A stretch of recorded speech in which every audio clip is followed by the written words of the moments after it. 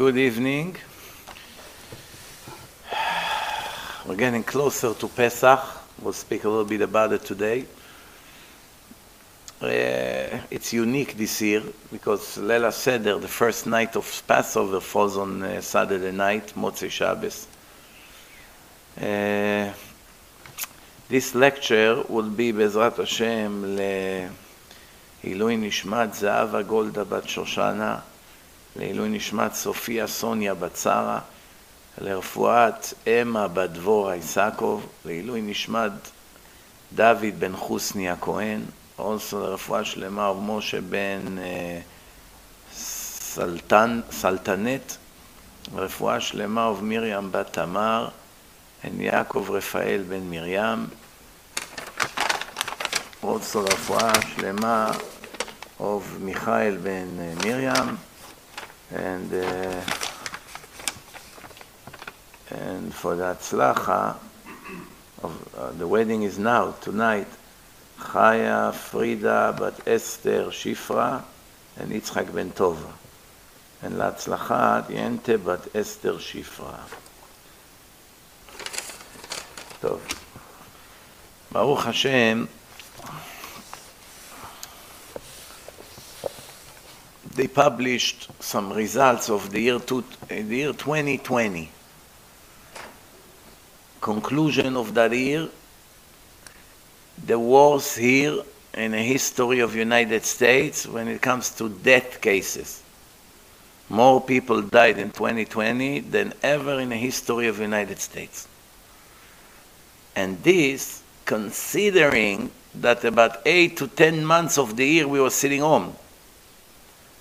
There's no car accidents like usually. Many people did not die from flu because everyone was walking with a mask or no one was walking.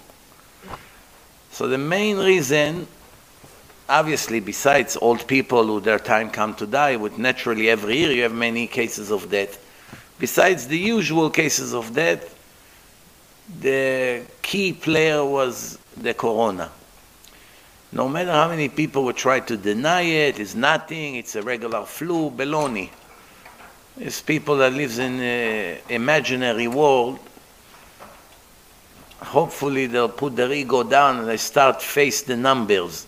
The wars here in the history of the United States. Baruch Hashem, now in Israel, they have a new joke today. To say on Motzei Shabbos, remember, you're going to say it in 12 days.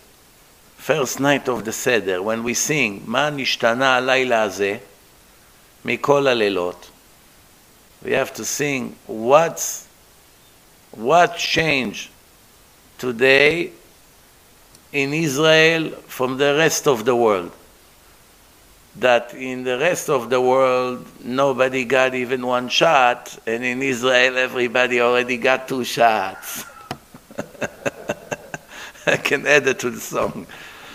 Yes, the Israelis with their ideas, they made this new joke. 2 shots that saves the life already of thousands of people. Without the vaccines, you know, the lefties, the liberals, they'll do everything they can to destroy Israel. That's their goal. We already know it. It's not from today. The hypocrisy around these people is beyond anything you can imagine. Even when Netanyahu, who messed up many times in his decisions, when he finally did one great thing in his career, he convinced the head of Pfizer, a Greek Jew, to give the first batch of vaccines to Israel when it was not meant for Israel. The head of Pfizer said that he called him more than 20 times. And one time he called him at 3 a.m. and woke him up in the middle of the night to his cell phone. And he said to him, Bibi, it's 3 a.m. He said, I would not call you if it's not going to be a matter of life and death. He did not leave him alone until he agreed to give the vaccines to Israel before America. Can you believe it? Before Europe, before any other country who probably could have paid double for it if they want. And this already brought the numbers of death from around 90 to 100 a day to less than 10. It's close to 80% reduction in the amount of death every day. Multiply by 2-3 months since they started to give vaccines, already saved the life of 2,000-3,000 Israelis. Approximately, we don't know exactly. Instead of standing by his home and say, as much as we hate you, we have a lot of gratitude to you for helping us to save life, they butchered him. Nothing. They'll never admit. Same thing they did to Trump. When he finally did something good, doesn't matter. That's all about ego. All these arguments are all about ego. So it was the worst year in the history of America. Now I'm going to tell you a little story. It will give you a little bit understanding about, it's also something to learn from life. This story will teach you about being consistent. Never give up. When you know you're right and you have a goal, you must be strong. You have to have faith in Hashem that He will help you in the end. And you got to go full force no matter how people laugh at you and make fun at you. Especially when it comes to religion, which is eternity. You don't care what people say. You care to stick to the goal. But even in this world, many people made it against all odds. This one became the best guitar player in the world. This one the best basketball player. This one is a big professor. People that nobody believed about them. I had a guy with me in the army. In a billion years, I will never ever believe that this guy will ever become something. As like they say in America, a low-life joker. That you already see somebody like this, nothing is going to come out of it. One day I get an article from the Israeli newspaper about one of the big gangsters. Who is his lawyer? Number one criminal lawyer in Israel? The guy that was with me in a room, in a Tironut. Barzilai, his name.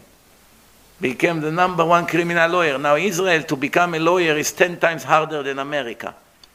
Because a lot of people want to become lawyer and they have very limited amount of space. So you have average has to be over 95 to get accepted. You won't get accepted with 80 or 85.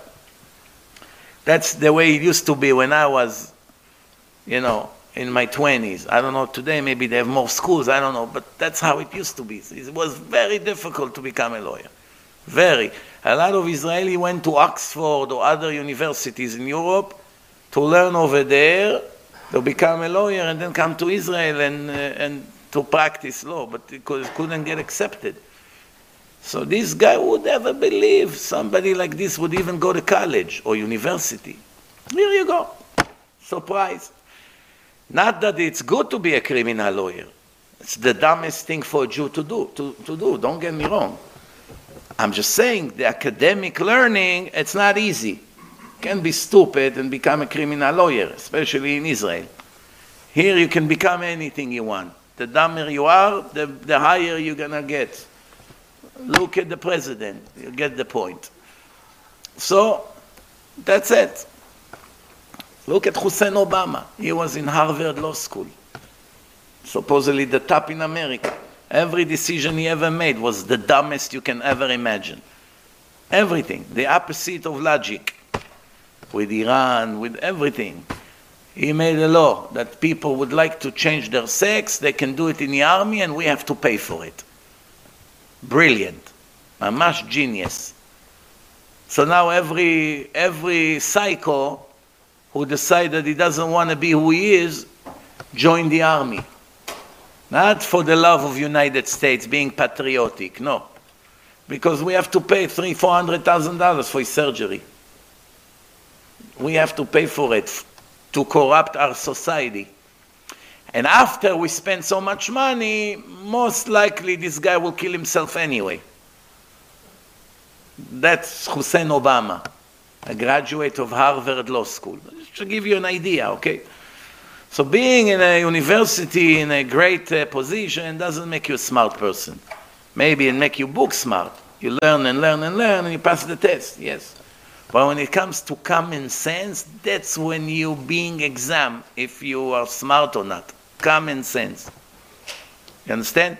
When I speak to a university graduate and I show him the proofs about the fish, that I show in my Torah and Science about everything that have scales must have fins, and show how the entire time of this world they never found anything in the ocean, especially when the Torah was given, half of the species did not even exist. And now we have millions of other species in the ocean that did not exist 3,300 years ago. And the Torah committed that you'll never find one of them in the ocean with scales with no fins, which show complete divine knowledge. You speak to some university graduate and their brain is like a shoe. They're not getting the point. And you think to yourself, one day this fool will be a judge here in a criminal court of Manhattan. He's going to decide who's going to live and who's going to die. Who's going to sit in jail and never see his children, and who's going to be free on the street. And things that in elementary first grade you already have to understand. You understand? He doesn't get it. But he's going to become some big shot, politician, senator, whatever. Not everyone. Some people are brilliant. There are smart people. I'm not saying no. But the amount of people with no brain in Israel and here, and probably in Europe as well, is beyond any imagination. Let me tell you a little story. There is a woman from Hungary. Her name is Kathleen Kriko. You heard about her? Kathleen Kriko. Remember this name. Today she's 65. She's a biochemist from Hungary. Biochemist. She worked 40 years about the research. What's the name of the research? mRNA. She came up with that idea. How to trick the body, the immune system, how the body reacts to viruses, and to invent a new revolutionary system. Soon you will understand why it's revolutionary and how brilliant her idea was. She sold her car. She was a poor beginner scientist 40 years ago, 25. She was 25. She sold her car to be able to buy 3 tickets for her husband, and for her little baby. She came to America after many attempts to different universities. One university accepted her, the University of Pennsylvania. They allowed her to go there. This was in the 80s. She had tons of obstacles. No matter as she was working on her research, the body gave her a big war. All kinds of infections and resistance. When people started to lose their patience to her research, the funders slowly closed the budget and turned their back to her, did not even return phone call. The head of the university offered her a different job. Just let go.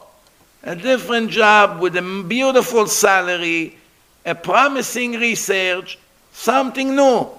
But she insisted to complete her research for basically no money, just for the sake of humanity.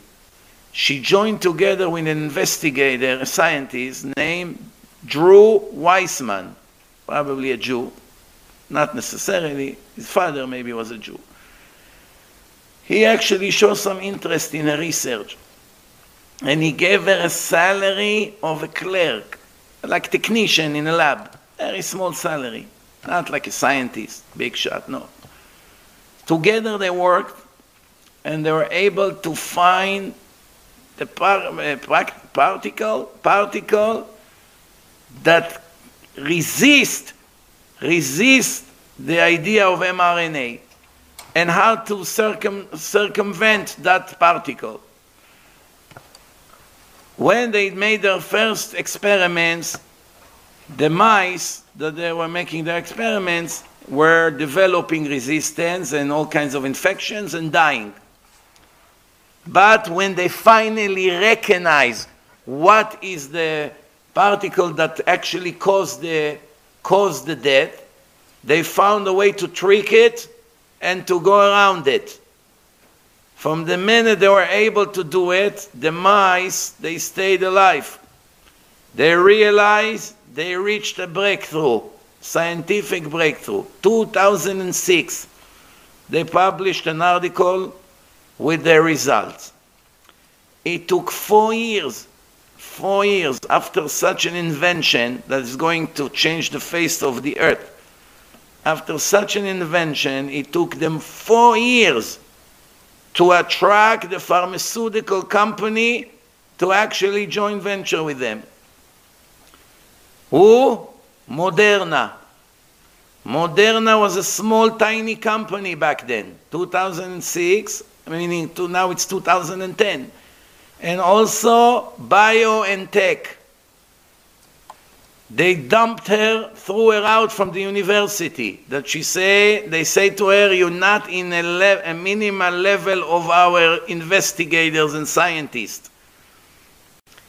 She moved and got a job in BioNTech. That was a very small company back then. They worked with very small budgets. As soon as Corona started a year ago, 2020, government went into panic. And they started to talk to scientists how quick they think they can invent a vaccine against this corona. And they told them it's going to take years. But she already was very close. All she needs to do is few adjustments. 40 years of work. That's the answer to all these fools and say, how can you know what's going to happen after a year? Who can develop a vaccine in a year? It's not a year, it's 40 years. Yeah, Hashem already prepared the remedy for this pandemic with this woman. What happened? The government gave them billions of dollars. Do it quick. And within a year from then, together with Pfizer, all these people were involved, Moderna, Pfizer, they developed this vaccine, mRNA. What's M? mRNA, M it's like a messenger, like a broker. I don't want to go into the details with you because first I don't want to get confused. I don't remember all the research. And second, it's going to take us now 20 minutes anyway, so it's not the point. The point is that her idea was brilliant. And she saw it from the first moment. She had a vision. And now she's a nominee to receive the Nobel Prize. You understand? That's, by the way, the answer also to a lot of people who make fun and fight against the vaccines and all these things. It's time to give up. On Shabbos, I walked in the street on the way to yeshiva for Shachris. One woman was coming. I was with my 2 boys. You should know, I'm a big fan of yours. But one thing I disagree with you. Sure, I already know. The vaccine, that, but it killed. It killed? Yes, it killed millions of people. After you hear something like this, there's any point of even starting an argument? Say, no, I have to rush. Goodbye. Adios. Don't waste my time. That's burning time. Baruch Hashem. Tov. Like I said, Passover is coming. This year is a little bit different than usual. A little bit different. What's different? Is when Leila Seder falls on Motzei Shabbos, usually when it falls in a regular day of the week, the night before you check for Hametz, and after sunset, when it gets dark, with a candle, you finish, you do bitul. In the morning, you have a few hours, you can eat breakfast with bread, take the leftover Hametz, you go, you burn it, you do bitul again, and you're done. Comes the night, you do Leila Seder. This year, we have Shabbat meal on Shabbat morning. You have to have Shabbat meal. So the Ashkenazim, they don't have such a big problem. Why? When they eat matzah all year, they make hamotzi. They can do hamotzi on matzah, regular machine matzah. They eat it in some shuls, in Seudah Shlishi, they serve matzah. They make hamotzi on it. Sfaradim, it's a problem. They don't make hamotzi on matzot the rest of the year. They make mezonis. And Shabbos night and Shabbos morning, you have to do hamotzi, not mezonis. Mezonis, if you don't have anything, no b'di'evet. But lechatchila, you have to eat bread. So what's the solution? This is how you do it. Pay attention. On the night before, meaning Thursday night, you do the regular bdikat chametz. In 10 days from now, Thursday night. You do the bdikat chametz, you check carefully everywhere. You start with a candle, you make bracha. You make a bracha al bdikat chametz, al biur chametz, I'm sorry. And after a second, you check 2-3 feet. You can turn on the flashlight, put off the candle, and continue with the flashlight. You can divide the house to you and your boys. If you have boys that are older than bar mitzvah and they know what they're doing, before you start the bracha, you tell them, you take the first floor, you take the second floor, you do the garage, you do the cars. The more boys, the easier the job is. You can be friends also. Doesn't have to be boys. If anybody, friends of yours, okay, you do here, you do here. Like this, instead of 3 hours, it may take you an hour. If you have more boys, it may take you half an hour. Everybody check a different place. If you have a vacation home, you have to make sure to check it when you're there, way before Pesach. Even if it's 2-3 months before, when you leave the place, you don't leave in the freezer the bread and all this. If you forgot and you left, and someone has the key, you ask them to go there and get rid of all the chametz from there. If you don't have, when you do the bitul chametz, you include in your mind all the chametz that in the vacation home, and when you get there, you must throw all the chametz to the garbage, even the whiskey bottles. Even if they cost $1 million, doesn't matter. Why? Either you sell the chametz to the goyim or no. If you did not sell the chametz to the goy, there's no way you can use the chametz after Pesach. So what's the solution we came up with? We sell it to the goy. You go to the rabbi, you can sell it to the rabbi, even the chametz that you have in your other house, even though you're not there for 3 months already. You may have a house in Israel. You don't remember what you left there 6 months ago when you were there. You don't remember. Maybe the freezer has cakes, maybe has bread, maybe has crackers, maybe has whiskey. You don't know. So you sell all the chametz that you have. The problem is that in order for you to sell, you need to know what you're selling. Did you ever see a transaction between two people? I'm selling you my chametz. Okay, how much? I have no idea because I don't really know what I have. Can you do such a transaction? It's a problem. So you have to know what's there. You don't know, it's a problem. If you remember, you tell them I have 2 bottles of whiskey that they are in this address in Israel, and I have a few bottles of whiskey right here in Queens. I'm selling you 6 bottles, and that's it. If you don't have bottles of whiskey, what's the point of selling chametz? What are you trying to save, $10? You're willing to take such a risk? If you have a lot of bottles of whiskey, that could be $1,000, $2,000. You don't want to throw it to the garbage. So you sell it to the goy. But if you have spaghetti, crackers, bread, few pita breads, for this you're going to sell it to the goy? It's a joke. For $10, $20 you're trying to save, just get rid of it. Eat it before Pesach. Whatever you did not eat, burn. Put it together in a bag and burn it. Now let's explain about how to do it this year. So Thursday night, after you make the bracha, you can go with flashlight, you check everywhere, fine. Places that there is no chance that chametz arrive there, let's say you have shelves, and there's one on the top. Top, you need a ladder to get there. It's not going to be, kids don't put wafers there or pretzel. They're never going to reach there. Nobody eats there in the top. Here, like you see the shelves over there. You don't need to check on top. Why? The chance that chametz got there is 1 to a billion, if any. So don't waste your time. Just check in places that there is possibility that chametz arrived there. Understand?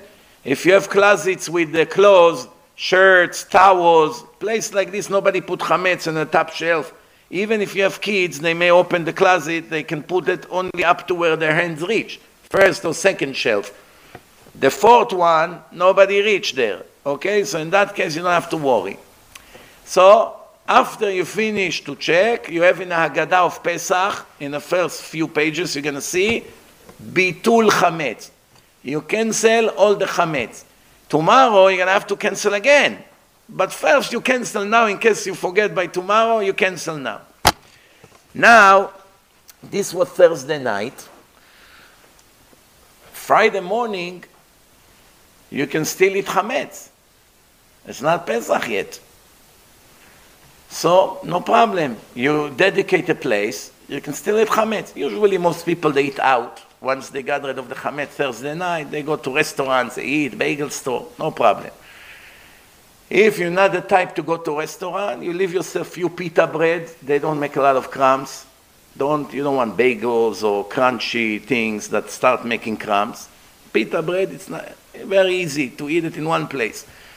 Now comes Friday night. It's still not Passover, Friday night. So what do? As usual, you eat with the bread. You have this nylon plastic. You finish the meal, you collect it, put it in the garbage. Then, Shabbat morning, it's already Erev Pesach. You cannot eat Chametz after 4 hours from the sunrise, which is around 7:10 now. 4 hours will bring you to almost 11, something like 11 o'clock. So you have to finish the meal. To finish the meal, by 11, you have to look at the calendar. I don't know the exact time.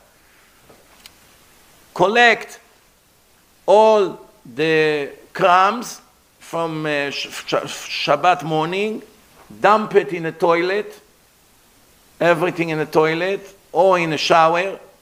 If you're afraid it's going to start spilling out, you can dump everything in a shower, flush, clean, rinse the entire bath, everything goes with the water, and then you do bitul chametz. So you have 2 meals with bread. Like I said, Ashkenazim, they don't have problem. They can eat with matzot. Friday night, Shabbat morning, there's no problem. They don't have this headache. They get rid of the chametz from Friday before Shabbat and finished. What do you do for Seudah Shlishit? Seudah Shlishit, it's Erev Pesach. You're not supposed to eat and come to the Leil HaSeder when you're full. You have to come hungry. So you do Seudah Shlishit early, right after midday. You daven mincha early. Huh? Some people do 2 meals, meaning they do the Seudah Shlishit before mincha. No, people wash, eat a fish, bench, wash again, and then eat short. But you need to daven mincha before. The best way is to first pray mincha, then to do Seudah Shlishit. Since you cannot eat bread already, you finish from the morning, right? There's no more bread. What can you do? Either you eat grapes, which is Shivat Aminim, or dates, or the Ashkenazim, they eat matzah ashira. We, the Sfaradim, don't eat matzah ashira. It's made from eggs or fruit juice. We don't need it. So better to do a small meal, Seudah Shlishit. You eat 7 grapes, 7 big grapes, it's already 1 ounce. You eat it, Seudah Shlishit. That's it. And you come to Leil HaSeder when you're hungry and ready to go. So, after you do the cancellation, that's it. If there is chametz you did not find, you may find it on Motzei Shabbos, Sunday morning, Monday, Tuesday, it could be already Chol HaMoed. Any chametz you find, if it's on Yom Tov, you cover it with some jar or something to cover it. When Yom Tov finish, you take it out and you dump it in the dumpster. If it's Chol HaMoed, you take it out and you throw it out in a public garbage. Once you do the cancellation, if there is something you did not know that you have it, like a bottle of whiskey that was hidden in a drawer somewhere and you didn't see it, you forgot about it, that's it. It cannot be given to a goy, you can't drink it after Pesach, it has to be destroyed. So you have to do the selling of the chametz, the rabbis probably will hand it to the goy on Friday, so you have to do it anytime until Thursday evening. If you have valuable chametz, remember, if you don't have valuable chametz, you have now 10 days, eat all the chametz you have, spaghetti, macaroni, get rid of it. If you don't have enough room in your stomach to finish all the chametz you have, right? So you can give it to the cleaning lady as a gift. Hey, senora, por favor, here, a gift. Go eat spaghetti, gain some weight, no problem. Why are you giving me that? It's Passover, we can eat it. But if you sell anyway, if you already, like I say, have a lot of bottles of whiskey, and you make mechirat chametz, it's really no difference. If you already sell, you can sell also spaghetti packs or whatever you have, or cookies. You can put everything in one place, cover it. No, you're right, sold to the goy, and it basically belongs to the goy. The goy gives the rabbi a down payment, few dollar, and in the contract, he has to come between now until the end of Passover with the rest of the money, which could be millions of dollars. Depend how big is the rabbi. If it's a rabbi of one synagogue with 100 families, it can be a few $1,000s, the value of the chametz. So the rabbi of the whole town, that 1,000 people sold by him, could be $1 million chametz. Everybody sells 5 bottles of whiskey, 2 bottles of whiskey, this, that. Somebody has a store, supermarket, mini market, it can be $50,000 worth of chametz right there. So he has the papers, which each address, name, what you sell, the value of the chametz. The goy know all the chametz I bought from the rabbi is located in such and such houses. I gave $1 down, I still owe him $1 million. I have to bring the rest of the money and then I can go collect my chametz.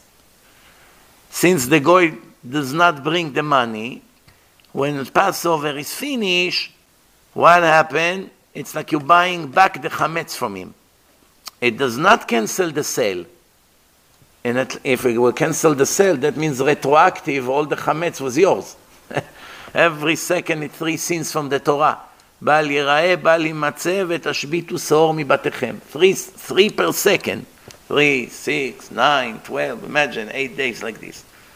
How many millions of sins would it come to? So the goy did not bring the rest of the money. You're like buying back the chametz from him. Here is the money, I'm buying it back from you. That's it. And that's how we do it. So that's just to give you an idea. Now, please do not miss, I have 4 lecture series about the Haggadah. Amazing.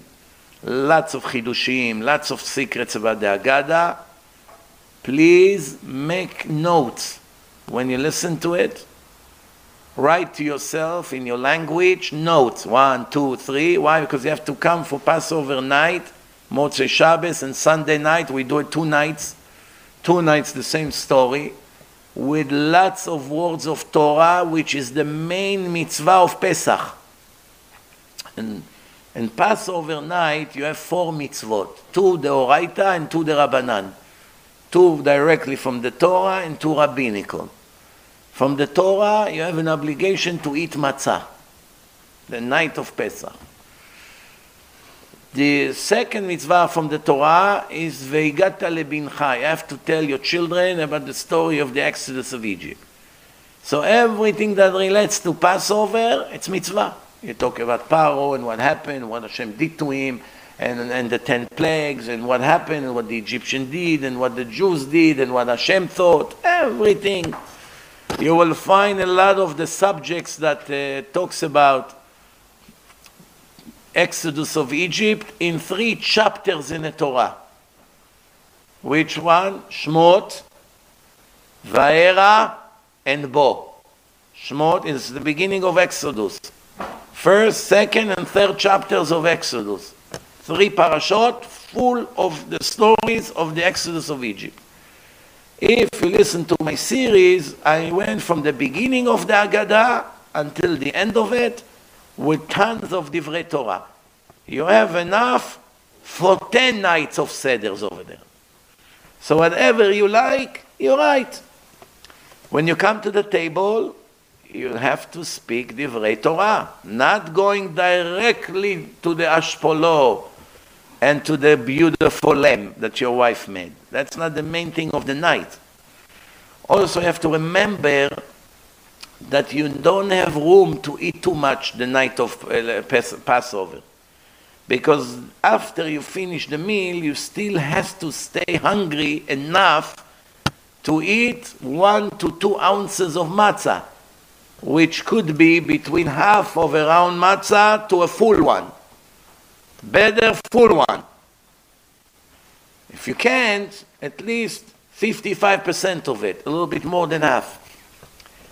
And it's difficult, because if you stuffed yourself with potatoes, if you're Ashkenazi, with rice, if you're Sfaradi, meat, it's meat, and you eat and eat, and don't forget, you already ate 2 ounces of matzah before, and you had 2 ounces of lettuce before, and you had celery, and you drank wine, so your stomach is already like cement.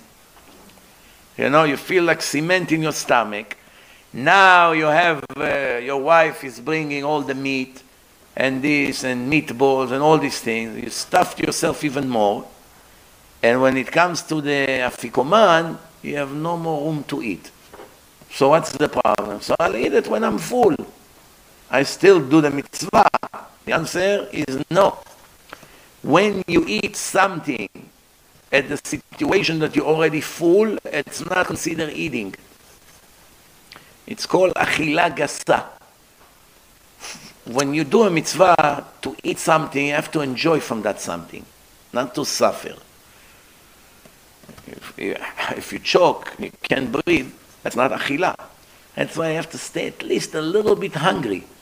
You eat it, and that's when you conclude the night. After that, you don't eat anything anymore. No more desserts, no more fruits, nothing. Because you want to stay with the taste of the matzah for the rest of the night. If you're very thirsty, drink water. You can drink water. But that's the 2 nights of the Seder.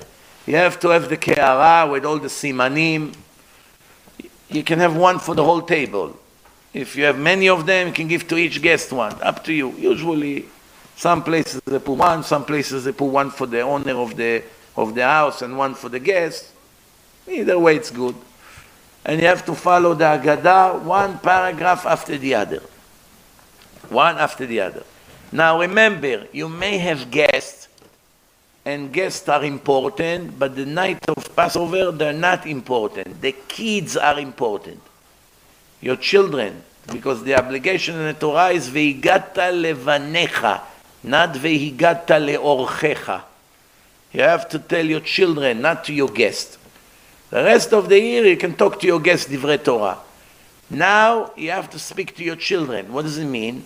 If you have little kids, one is 5, one is 7, one is 8, they're not in the level of the Talmid Yeshiva, the guest. He wants to talk Gemara, he wants to talk about Kushiyot, Erutzim, but the kids won't understand. You have to speak to the kids in a language of 8 years old, 7 years old, whatever their age is. Therefore, the priority is your children. Women, you don't really have an obligation to kill yourself too much with the cleaning. The purpose of Passover is not to clean every inch of the house. The walls from stain, I don't know, anything you can ever imagine. No. The cleaning of Pesach has to be focused on a chametz. Places that there is chametz, the stove. Maybe there's chametz leaked over there, the toaster, where you make toast. Places like this. Pots, this. Make sure places where you cook chametz or store chametz, and chametz sometimes leak, over there you have to focus. If you're not in a mood to clean your bedroom and you don't eat all year around in your bedroom, you don't have to work 2 days on the bedroom, take over everything, clean the walls, clean the closet. There's nothing to do with Passover. If you have cleaning people that help you, you want to clean the whole house, fine, but don't kill yourself. I'll tell you why. Many women, a month before Pesach, you see, you go to Borough Park, places like this, you see everything is outside on the street, shelves, these, stoves, they take everything apart. Most of what they do has nothing to do with Pesach. They're just torturing themselves. And what happened? When finally the night of Pesach came, the wife has to participate in Haggadah. She also came out of Mitzrayim. It's the miracle that Hashem did for women as well.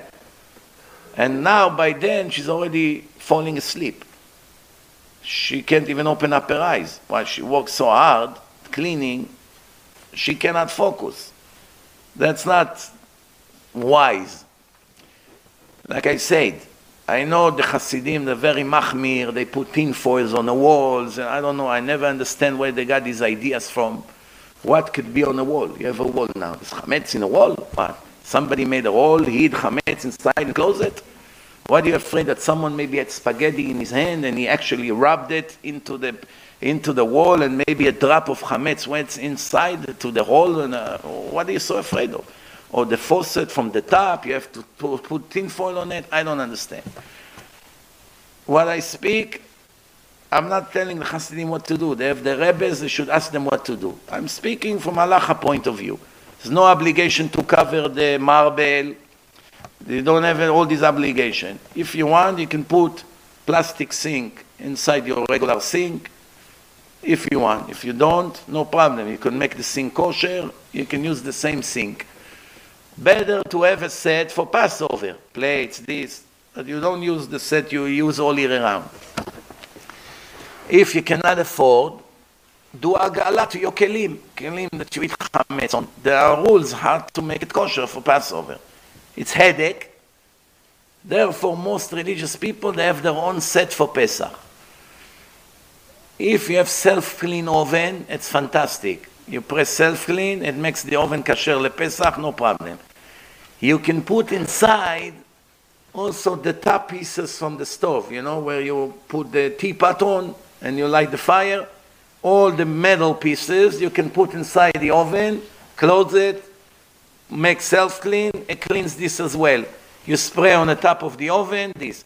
Holes, if you have holes that you cannot reach, the vacuum cleaner cannot reach, you take your magnifying glass and you see some breadcrumbs there. Don't kill yourself. Take the Windex, spray on the bread, finished. If you can't reach, you do bitul chametz. It becomes scent anyway. It's not going to be a sin for you to have those crumbs. Why? You try to clean in holes, you couldn't reach. If you put soap on it, it makes it not worthy of eating. No, even a dog won't eat it if you put soap on it. Everything you cannot reach, once you put soap or bleach on it, it's not considered food anymore, even if it's chametz. If a dog would come to it, it will not even eat it. Everything a dog will not eat, and people will not eat. People don't eat breadcrumbs from the floor that were there for 6 months, right? They don't lick the floor for breadcrumbs, right? So if a dog and a person will not eat it, it's not chametz. When they use this expression, דבר שלא ראוי לאכילת כלב, something that is not worthy to be eaten by a dog, it's not so accurate because whiskey is also not eaten by a dog and it's 100% chametz. There's all kinds of chametz that the dogs won't eat. That's why I say dogs and people. Both of them will not eat it, then you know it's not chametz.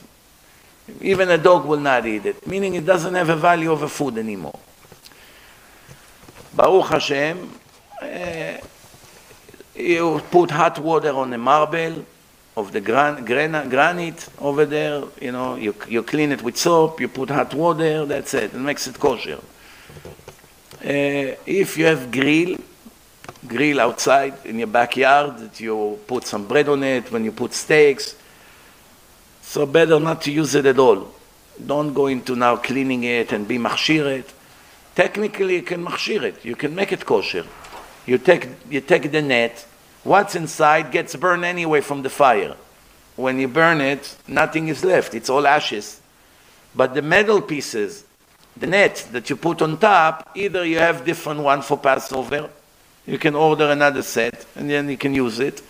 Or this one, you clean very, very good. You scrub it until it becomes shiny and nice. And that's it. You can use it also. The urine that you use to make tea, there's no chametz in it. You use it for Shabbos to make tea. There's no chametz inside. You clean it good from the outside. There's no problem.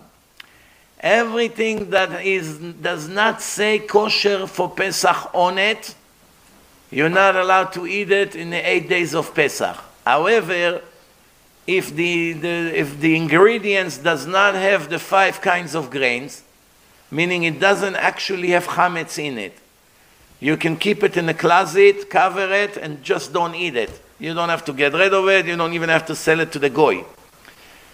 But you can eat it because it doesn't say kasher lePesach. Unless it's water. Water doesn't have to be kasher lePesach. It's water. You can drink it. Other things, fruits and vegetables. Fruits and vegetables, I know the Hasidim, some vegetables they don't eat. They consider it kitniot. Like cucumbers have seeds, some of them don't eat. Tomatoes have a little seeds in it, they don't eat. I heard that even oil they use from chicken fat. They make all kinds of things, which that's their minhagim. For us, the Sfaradim is a lot easier on Pesach. We're allowed to eat kitniot, corn, beans, all these things that for Ashkenazim they don't eat. We are eating it, rice, all these things. Quinoa. There's a lot of things. We have a variety of foods we can eat. We just don't eat chametz. The Ashkenazim that are more machmir in Passover, they don't eat kitniot. You have to know that it's not chametz. Some Ashkenazim think that kitniot is chametz. It's not chametz. They're just chumrah. For instance, you have corn. Maybe in the old days when they used to cut the corn, they store it in the same warehouse when they also have wheat. And there's wind. Maybe some of the wheat flew into the corn, and when they sell it and you cook it, maybe you have a little bit chametz in it. Right? So that's why you don't eat kitniot. When we eat the rice, we have to check it before. We make sure there's nothing black in it. Sometimes it could be 1 or 2 wheat in it, or barley. So you make sure there's no. They sell rice kosher for Pesach, but in case you don't have, ask the rabbi which brand is fine to use. Just check it, make sure there's nothing black, and you can cook it lechatchila to eat it. Like I say, Passover night, don't eat a lot. Very little meat. You're already drinking wine. That's it. Why? Because you're going to come to the afikoman stuffed. And according to some poskim, the main eating of matzah in Pesach is the final one, the afikoman. And if you were already stuffed, you did not fulfill the obligation of eating matzah in Pesach. Now, let's talk a little bit about things that we have to speak about the night of Passover. HaKadosh Baruch Hu say to the nation of Israel, Le'man shiti ototai ele bekirbo. I made my magics among them, that you should tell the ears of your son and your grandson. If your son come with his children, the grandchildren are also an obligation. In the ears of your son and your grandson, what? The way I abused Egypt. You have to make sure to tell your children what I did to them. And all the magics that are performed, and you should know that I am God.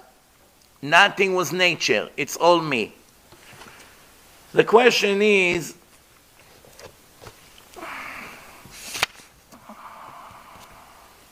what does it mean, it'alalti b'Mitzrayim? What does it mean, it'alelut? In English, it means I abused them. What's the real explanation according to the Torah? I made fun at them. Sichakti. I laughed at them. I make fun of them. עשיתי מהם צחוק. I made a joke out of them. That's how your children have to understand what I did to these evil, wicked Egyptians. The question is how? How Hashem made fun of them?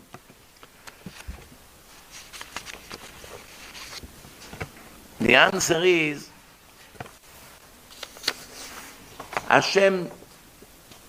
made the heart of Paro stiff. He cannot let go. And at the same time, when Hashem is holding his heart, he sends Moshe to him and say to him, please, let my people go. Again and again and again, when he actually had no way to do it.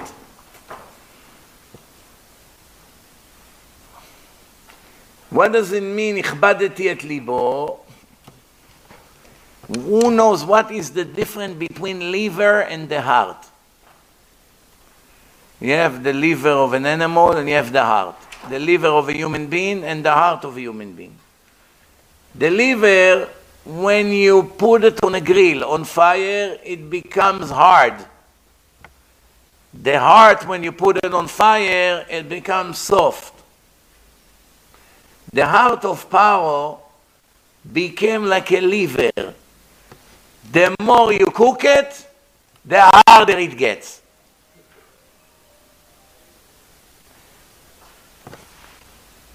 Let's give an example. When you come to a human being and you take all his belongings in one shot, his house, his cars, his cash, everything. You take everything in one shot.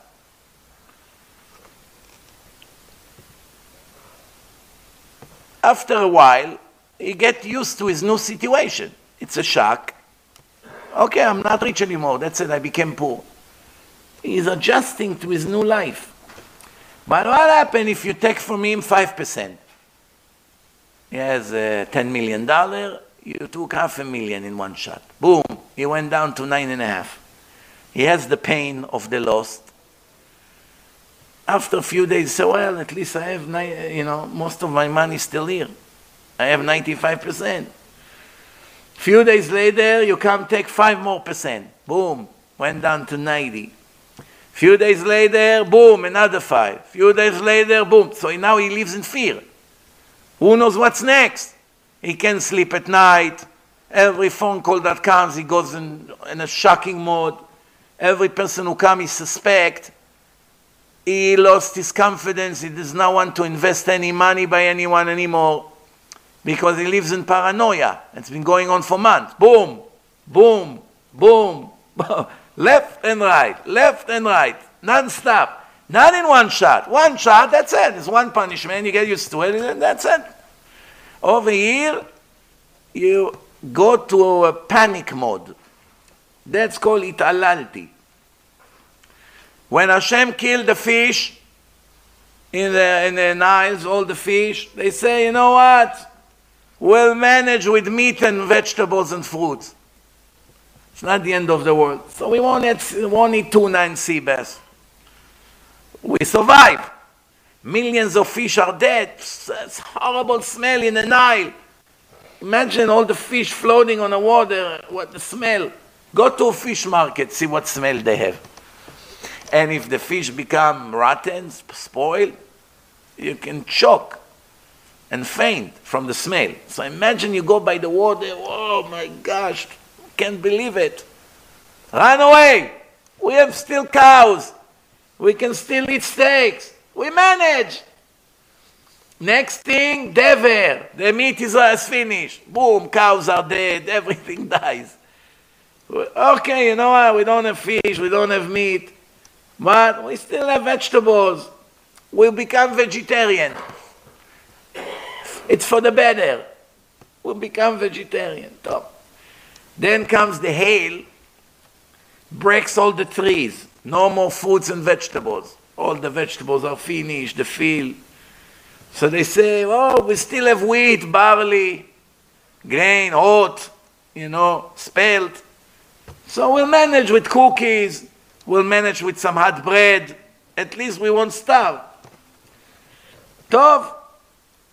Then comes the grasshoppers. Millions of them. They eat everything. All the wheat, barley, everything. They have some leaves on it. Finish them all. So slowly, it's another punch, and another punch, and another punch. That's called to make fun at someone. Imagine two boxers. One is the world champion, and the other one is nothing. He can kill him in one punch. And it's over. No, he gives him one, and he helps him to get up. Then he goes like this, boom, another one. He picks him up, boom. Just give me one, finish me up and finish. What is this? You keep bringing me up. Why? The whole idea is to make fun at you, you fool. That's called V'italalti v'Mitzrayim.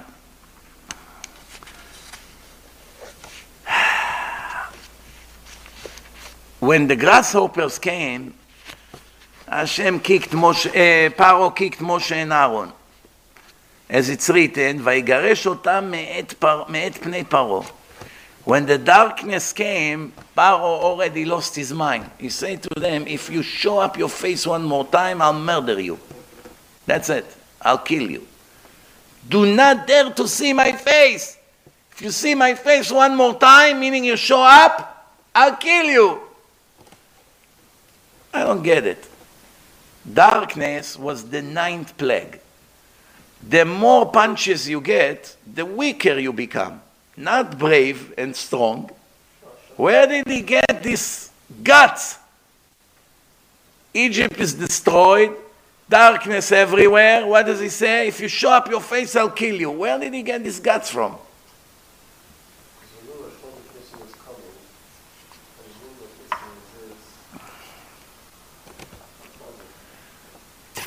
I'll tell you. If you want to make fun at someone and you see that he has no energy left, what do? You help him a little bit to put him back on his feet. Oh, so you make him strong. Here, take some ice, put here. Wet towel, clean your face. You good? Boom! Oh, you helping me or you killing me? I'm helping you only for one reason. I'm giving you strength. Why? To give you another punch. That's the whole idea. It's similar, by the way. Did you ever see a cow when they slaughter a cow, how the cow shake and move, makes a lot of noise? A second before it dies, it becomes very wild. A lot of wicked people, before Hashem wiped them out, they make a lot of noise. Until, you don't see them ever again. Now comes the last final one. Every firstborn is going to die. Paro is panic. He runs to look for Moshe. But everybody begged them, let them go already. Don't you see that Egypt is destroyed? He did not let go. And now he knows that every firstborn is going to die, and he is firstborn. Everybody died besides him. Why? He is the one who caused everyone to die. Don't you think he deserves to die as well? From here we see that to die, it's not always the worst punishment. To keep you alive and see everything you build in your life destroyed to zero, it's sometimes worse than to actually kill you. There is a reason for it. Because as long as you live, every second you look around, you see what it used to be and what it became out of your stupidity, it kills you. You suffer non-stop. Now, why Hashem did it to the Egyptians in such a way? One punch after the other. One more step, one more step, one more step, one more step. Why not in one shot finish them and that's it? Why? It escalated the torture. More. Why? Because that's the way they did it to the Jews. In the beginning, they say, we need to build some construction site. We will give you $50 an hour. The king is paying. Lots of Jews came and stood online. Fill up the application. You can go and work 10 hours a day, $500. Wow. What do you do, Moshe? I'm a construction worker. Well, you became an Arab? In Israel, only Arabs are construction workers. You can call me whatever you want. I make $500 a day. I'm happy. After they got used to the job, they lower it. 400, 300, 200, cutting in the budget. More, all of a sudden, no more payments. Okay, no payments, we don't want to work. No. You have to complete the project. You can't go anywhere. You can't rebel against the king just because he doesn't pay you anymore. You must finish the job. Then the punches began. They took the whips and beat them up, and they torture the women, torture the men. Every time it became worse. Then they don't give straw anymore. Go and find straw on your own and make your own bricks. Every once in a while, they escalated the torture. That's everything Hashem does is midah keneged midah. Measure for measure. You kill babies, we'll kill your babies. You did it one step at a time, I'll kill you one step at a time. It won't be in one shot. Same thing you did. Why does Hashem like to punish midah keneged midah? Who cares how you punish? You can estimate what punishment a person deserves, give it to him and finish. Why the punishment must relate to the kind of crime that person committed? Why? 2 reasons. Who can tell me the 2 reasons?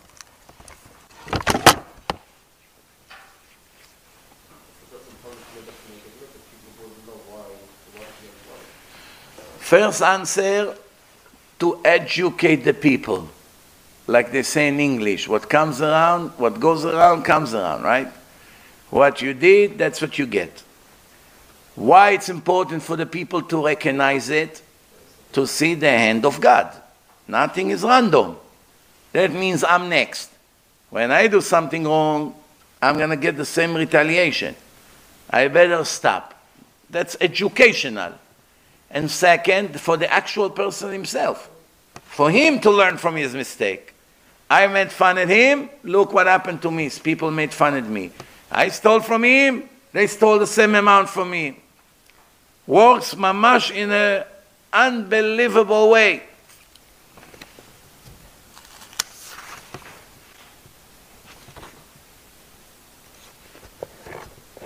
Imagine now, when you see blood all over Egypt. The Egyptian takes it, it's blood. He said to the Jew, look, I can't even drink. The Jew grabs it from his hand, it becomes water.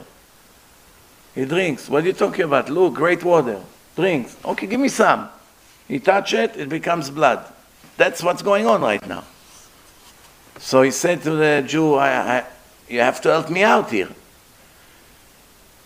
So the Jew said, I'm willing to help you out, but every time I give you the water, it becomes blood.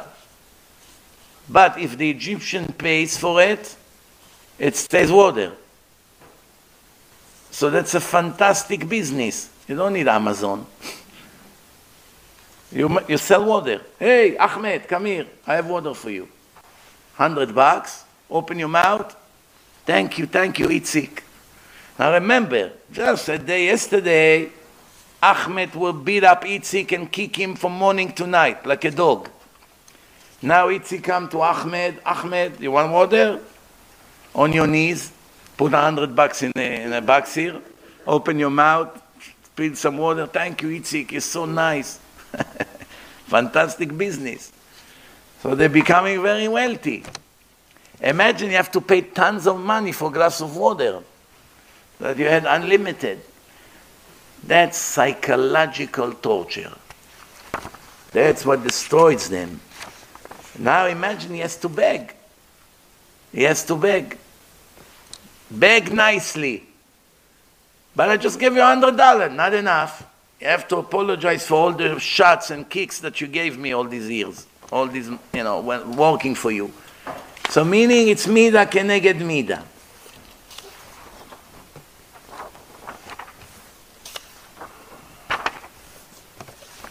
Now,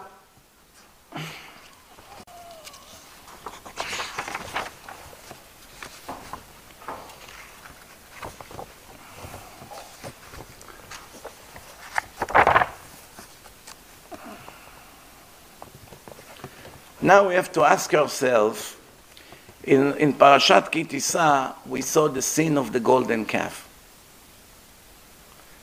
When Moshe came down from the mountain, he saw what they did. He grinded the golden calf with the water. He let them drink, just like you do to Isha Sota. Rashi writes, the water shows you who committed the sin and who didn't. Then they executed 3,000 people. Who executed them? Shevet Levi, the Levites. Why they? They were the Bachurei Yeshivot. Since when the Bachurei Yeshivot become executors? It's not such a great honor to execute people. In Saudi Arabia, they hang people. They have death penalty until today. They had, I don't remember, 10 or 11 people that have the job. One of them, I think, died or quit. They put an ad, anybody who wants to come and hang people. It's a lot of money. Nobody runs. Who wants to hang people?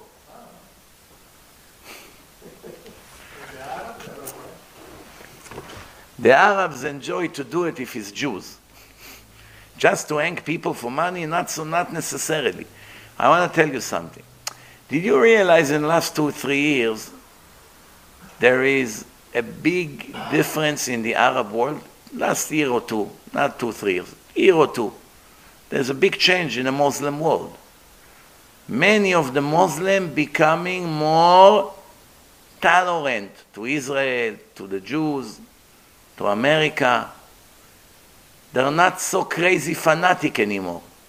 First of all, you saw few countries made peace agreement with Israel in a minute, right? Second, you see in Saudi Arabia, journalists speak very highly about Israel, singing songs to Bibi Netanyahu online. 5-10 years ago, it would be death penalty. You won't be able to show your face in public. Right away, they finish 100 bullets in your head. If you say one word for the sake of the Jews or Israel, all of a sudden, more and more celebrities, one singer in Kuwait say I'm becoming Jewish. I convert to Judaism. More and more. Who knows why? What's going on all of a sudden? The Palestinians lost their energy. They used to give them tons of money to kill us. Now, hey, you have to stop. We're now in a better relationship with Israel as we used to be. Saudi cut their budgets, a lot of other countries. Besides Qatar, nobody, Iran and Qatar, that's it. They lost. Saudi used to give them hundreds of millions of dollars every year. They cut their budget. What's going on here? What is the reason for it? Do you know? Think. The answer is internet became all over the world now. Arabs used to be close in their Muslim radical environment. All day brainwash, kill Jews, kill Americans, kill Germans, kill French, kill British, kill everyone that is not radical, fanatic Muslim.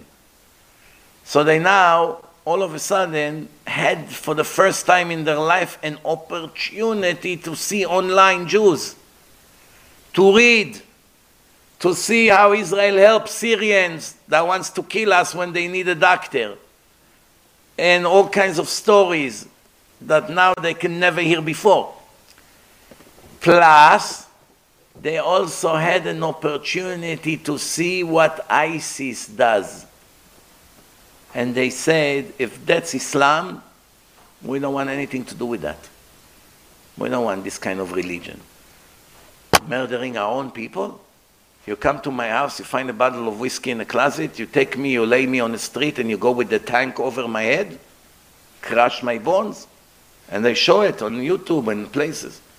The Arabs got the shock of their life. They say, wait a minute, it's one thing, all day they tell us, Itbach el Yahud, kill all Jews, you should never let them breed. So we hate the Jews, so we want to make a Holocaust to the Jews. But all of a sudden they realize it's not only kill the Jews, it's kill everyone that we don't like, our own cousins. They open up their eyes. They saw that this religion is very dangerous for each one of them. Same religion that they teach them to admire so much and give their life for will turn back against them as a boomerang tomorrow when they don't like something that they do. They come and they burn them alive and hang them in the middle of town. And that's what ISIS did to tens of thousands of them. And there's thousands of videos online. This, together with the modern movies that they watch on the internet, slowly is changing the Arab world. Another 10, 20 years, you won't recognize them. You're going to have a minority of crazy people who wants to kill all day, and that's the end, it will be the end of it. Really. It's unbelievable what happened here. The internet not only destroying us as followers of Hashem and bring modern corrupted things into our life and make us colder in our religion and practice, and also open up their eyes to rebel against their own religion. Why? We don't want this kind of barbaric life. For every little thing, you come, you kill people. That's what's happening. And plus, don't forget, they torture their own people with no trial. There's no trial. They take you, they put you in a basement, 3 years, torture you from morning to night. Most likely you never come out. And if somebody finds out about it, they go crazy. Wow, look what they do to our own citizens. A few times in Iran, they try to do riots, demonstrate, but the Iranians, they don't care. They'll kill 10,000 people. They don't care. It's not like in Israel, oh, we beg you to stop. Over there, they come, they shoot. Same thing in China. They don't care. There's no human rights. They do whatever they want. You know, in China, when you are a prisoner, your life is finished. They steal organs from your body. Nobody asks you. Take him to the room. They put you to sleep. Take kidney from you. Take this. Send you back to the camp. You cannot say anything. They're not even denying it. They take organs from prisoners and sell it worldwide. How much a kidney made in China cost? 150,000. People buy it here. There is a big trading. Comes in a box, cooler. They take it, they put it in a cooler. The patient has to come to operate. 150,000, they give you someone's kidney that they stole from him. Even in Israel, there was one Rasha, Professor Rees, that used to steal parts from people's bodies. They do an autopsy. When he opens the body to check for the cause of death, he used to steal bones, steal things from the body. The body was buried with, stuffed inside newspaper and pieces of wood, and sew the body. It's amazing how the Torah forbids to do autopsy. And Allah to cut open the dead. Why? But we try to find out who murdered him and how. Not allowed. You have to keep the body complete as it is, bury it as it is. Don't cut, start cutting. That's against the honor of the dead. Few times they wanted to do autopsy in Israel. All the Hasidim went, hundreds of them, fighting, throwing rocks, shooting, whatever. You cannot believe. They went crazy. The Israeli police, okay, no autopsy. Why? There's some kid died. They suspect maybe his parents shook him up, you know. Sometimes parents get angry when they cry, they shake them up, they can cause them brain damage. They suspected that the parents abused the kid, and so they want to do an autopsy on the baby. They went crazy, hundreds of Hasidim, burning tires. They said, don't mess up with them. That's a sensitive point. Why? They're afraid. Tomorrow they're going to start opening bodies. Who knows what they do? You can't trust them, this Reshaim. They do whatever they want. They steal things. Unbelievable. This professor, I once made a whole lecture about him. How he was convicted few times already for stealing parts from bodies, and he keeps getting the job back. Why? He has no replacement. Nobody knows to detect the cause of death in Israel like him. It used to be. So they keep giving him the job. So he feels he can do whatever he wants. Nobody can do anything to me. Made a lot of money on the side.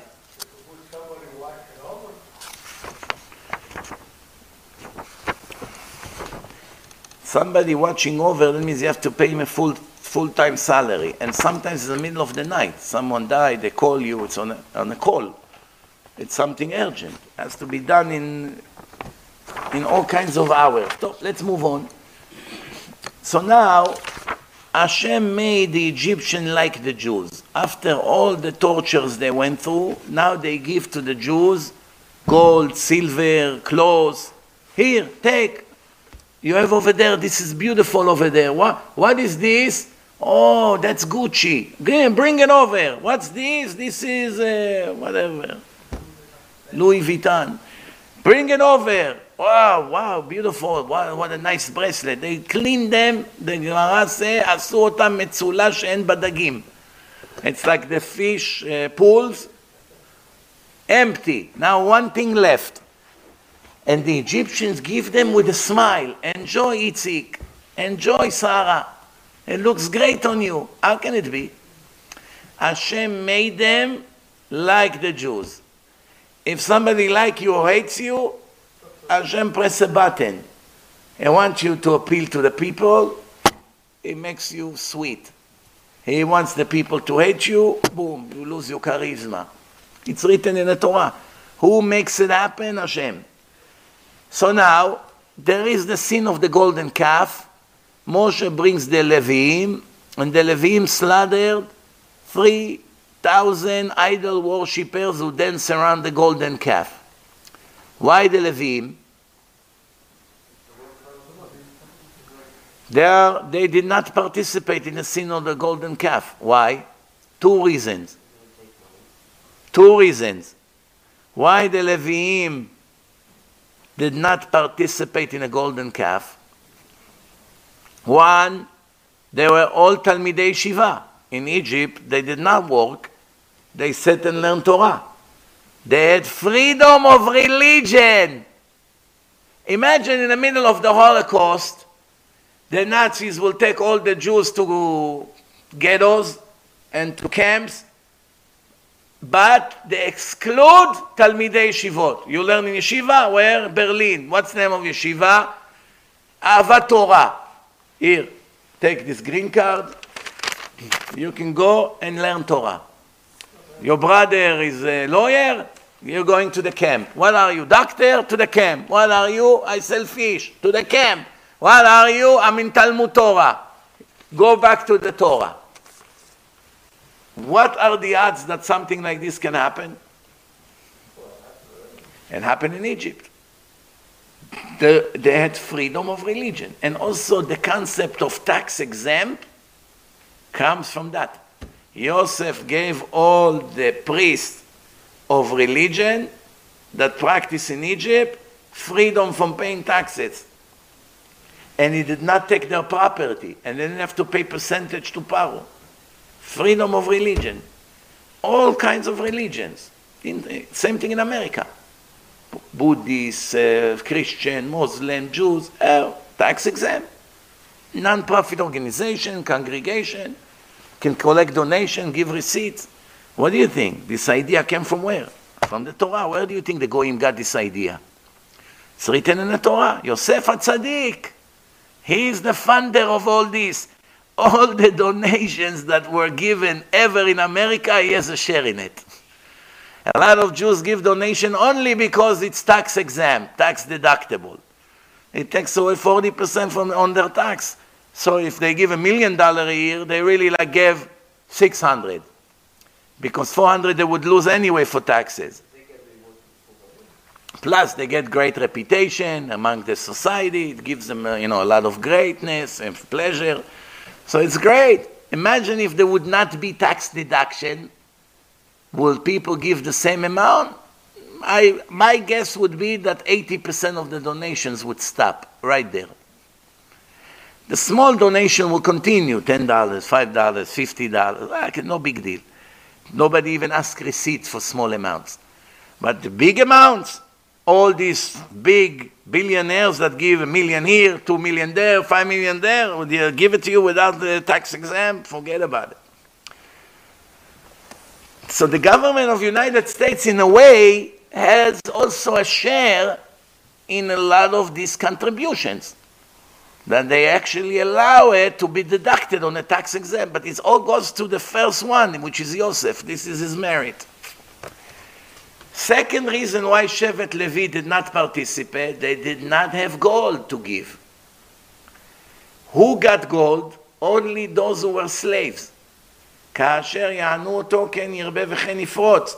Shevet Levi was the smallest tribe. Why? They did not multiply. Only the ones that suffered multiplied and got paid. Go to the Egyptian and take everything they have. Shevet Levi did not work. They didn't get anything. So when everybody ran to give, they didn't have what to give. The question is, we already explained, if you remember last week, about the people when Aaron told them go get the earrings and this from go, they should have had a lot of gold, but they gave all the gold to the Mishkan, which yesterday was Rosh Chodesh Nisan. What's the specialty about Rosh Chodesh Nisan? It was the day that the Mishkan was open. First portable temple, house of God. The grand opening was yesterday. Rosh Chodesh Nisan. This month is a very happy month. First, the grand opening of the Mishkan. Then you have Passover, the salvation. The entire month of Nisan, you do not make confessions. And no eulogies, and no mournings. Not the same mourning like the rest of the year. There's a lot of differences. All year, all month, you don't say Hashamnu, Bagadnu, Gazalnu, the entire month. And if there's a funeral, no eulogies.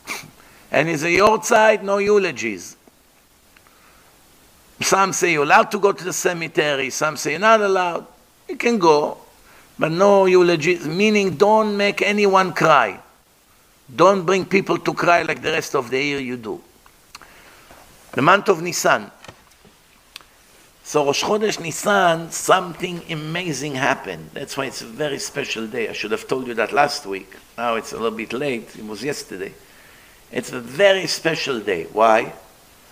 Fire came down from heaven directly on the altar. The fire that we made over here and the fire from Hashem kissed, merged into one. ירדה אש מן השמיים, to show you Hashem is with you on a mitzvah. When did they finish the Mishkan? Bnei Israel, when they built the Mishkan, everybody participated, men, women, everybody prepared what they needed. They were not allowed to work on Shabbat. The 39 restrictions of Shabbat we learned from who? From the Mishkan. Everything that Hashem said to Moshe to prepare for the Mishkan, 39 different things, artwork, 39 things are not permitted on Shabbat. So the question is, when everybody worked very fast, when did they actually ready? They were ready with the Mishkan. The Mishkan was ready. When? What date? Who knows? Chaf Hei Bekislev, 25th day of Kislev, which is, what date we have on that day? Chanukah. Meaning already in Chanukah, beginning of Chanukah, there was no Chanukah yet. But in the date of Chanukah already, they had the Mishkan ready. So if they were on the 25th of Kislev, what do we have? Tishrei, Cheshvan, Kislev, that's the third month of the year, right? Kislev, Tishrei, Cheshvan, Kislev. Now we have Tevet, Shvat, Adar, right? Nisan. So we have another 3 months and 5 days. 95 more days. They waited, and in Rosh Chodesh Nisan, they put up the tent and prepared everything, and that's how it all started. Shekhinah came, everything. Why were they rushing when there were 3 more months left to finish the job? You know how in America you ask someone, can you rush? Can you please rush? Why? Why do you need me to rush? We don't have time. We need a medical exam soon. No, sir, it's 3 weeks. 3 weeks? If I will be alive by 3 weeks. I need it right away. Well, if you wanted to come in 1 week, you have to pay $500 to rush it. Meaning after you pay $500, it still take a week. Why? America. It can be done in 3-4 hours. But you know how it is in America. If you don't know, go to Home Depot and try to find a help. You're looking for something among million things on the shelves. You go to the customer service, excuse me, can you have someone to help me? What aisle you are? Aisle 6. Okay, I'll call. Assistant, please, to aisle 6. 1, 1:15, 1:30, 2, 2:40, 4 o'clock. Excuse me, ma'am, I'm already from 1 o'clock already there. Wait, I need 5 screws here. This is the sample. Can you send someone to help me? Finally, somebody shows up.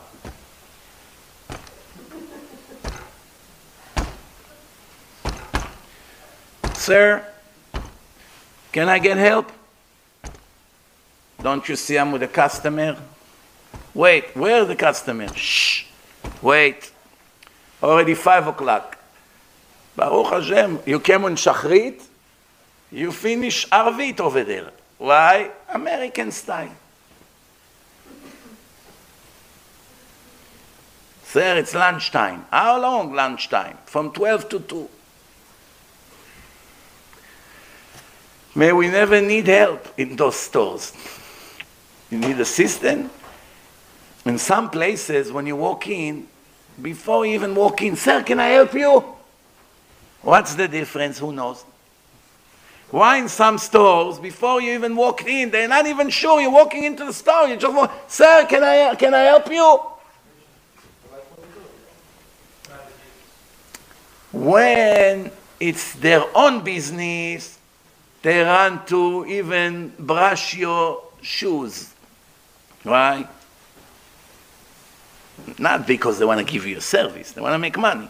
But the guy in Home Depot that makes $15 an hour, probably after taxes is left with the 8 or 9, I don't know how much. What does he care? Let the store get burned. Doesn't care about you. That's it. That's very simple. When in today's world, it's all about what's in it for me. That's what the Stiplers say. It used to be, how do I elevate myself for the sake of Hashem? Today religion became, what's in it for me? Remember what I told you last week? I gave you a beautiful analogy. One person came to the forest and he saw, what's the name of it? Bullseye. Bullseyes, hundreds of them. And an arrow right in the middle, in all of them. Wow. Probably Robin Hood lives here. What a shooter. Born an arrow right in the middle. He looked around and he found him. Hey, Robin Hood, how do you shoot so well? He said, let me show you. First I shoot the arrow into the tree, then I take the bullseye and stick it in the middle. The other way around, meaning first the arrow went into the tree, then they bring the target and they put it over there. What's the nimshal here? What do you learn from here? First, what do I want for myself? Now let's adjust the religion to match my need and my desire. That's how it is. That's why in religious argument, I can tell you 99% of the time what each person would say. Depend who's the person. For instance, if it's a woman that wears a wig, as opposed to a woman that does not wear a wig, and the topic of the lecture will be if wigs permitted or not, what will be the opinion of the one that wear a wig? Of course, it's mitzvah, it's Kiddush Hashem. I don't want to be shmate, look like this, you know. It's the 21st century. It's Kiddush Hashem that they see the Jews dress very nice and, you know, should not be ashamed. What, should I be less than the women who works with me in a school just because I'm religious? What? I cover my hair, that's the mitzvah. And what will be the opinion of the one who cover herself, mamash? Now one hair comes out. Whoa, it's Chilul Hashem, it's from Avodah Zarah, it's Pritzus. What is this? This is the way Hashem wanted us to cover the hair. You should be ashamed of yourself. What, you call yourself religious? Why it's always going to be like that? you usually don't find a woman that covered her hair fully that she's pro-wigs. Or women that is, putting a wig that she's against wigs. Everybody made up his mind what he wants, and based on his choice, he chose how to argue. You understand? I give you an example.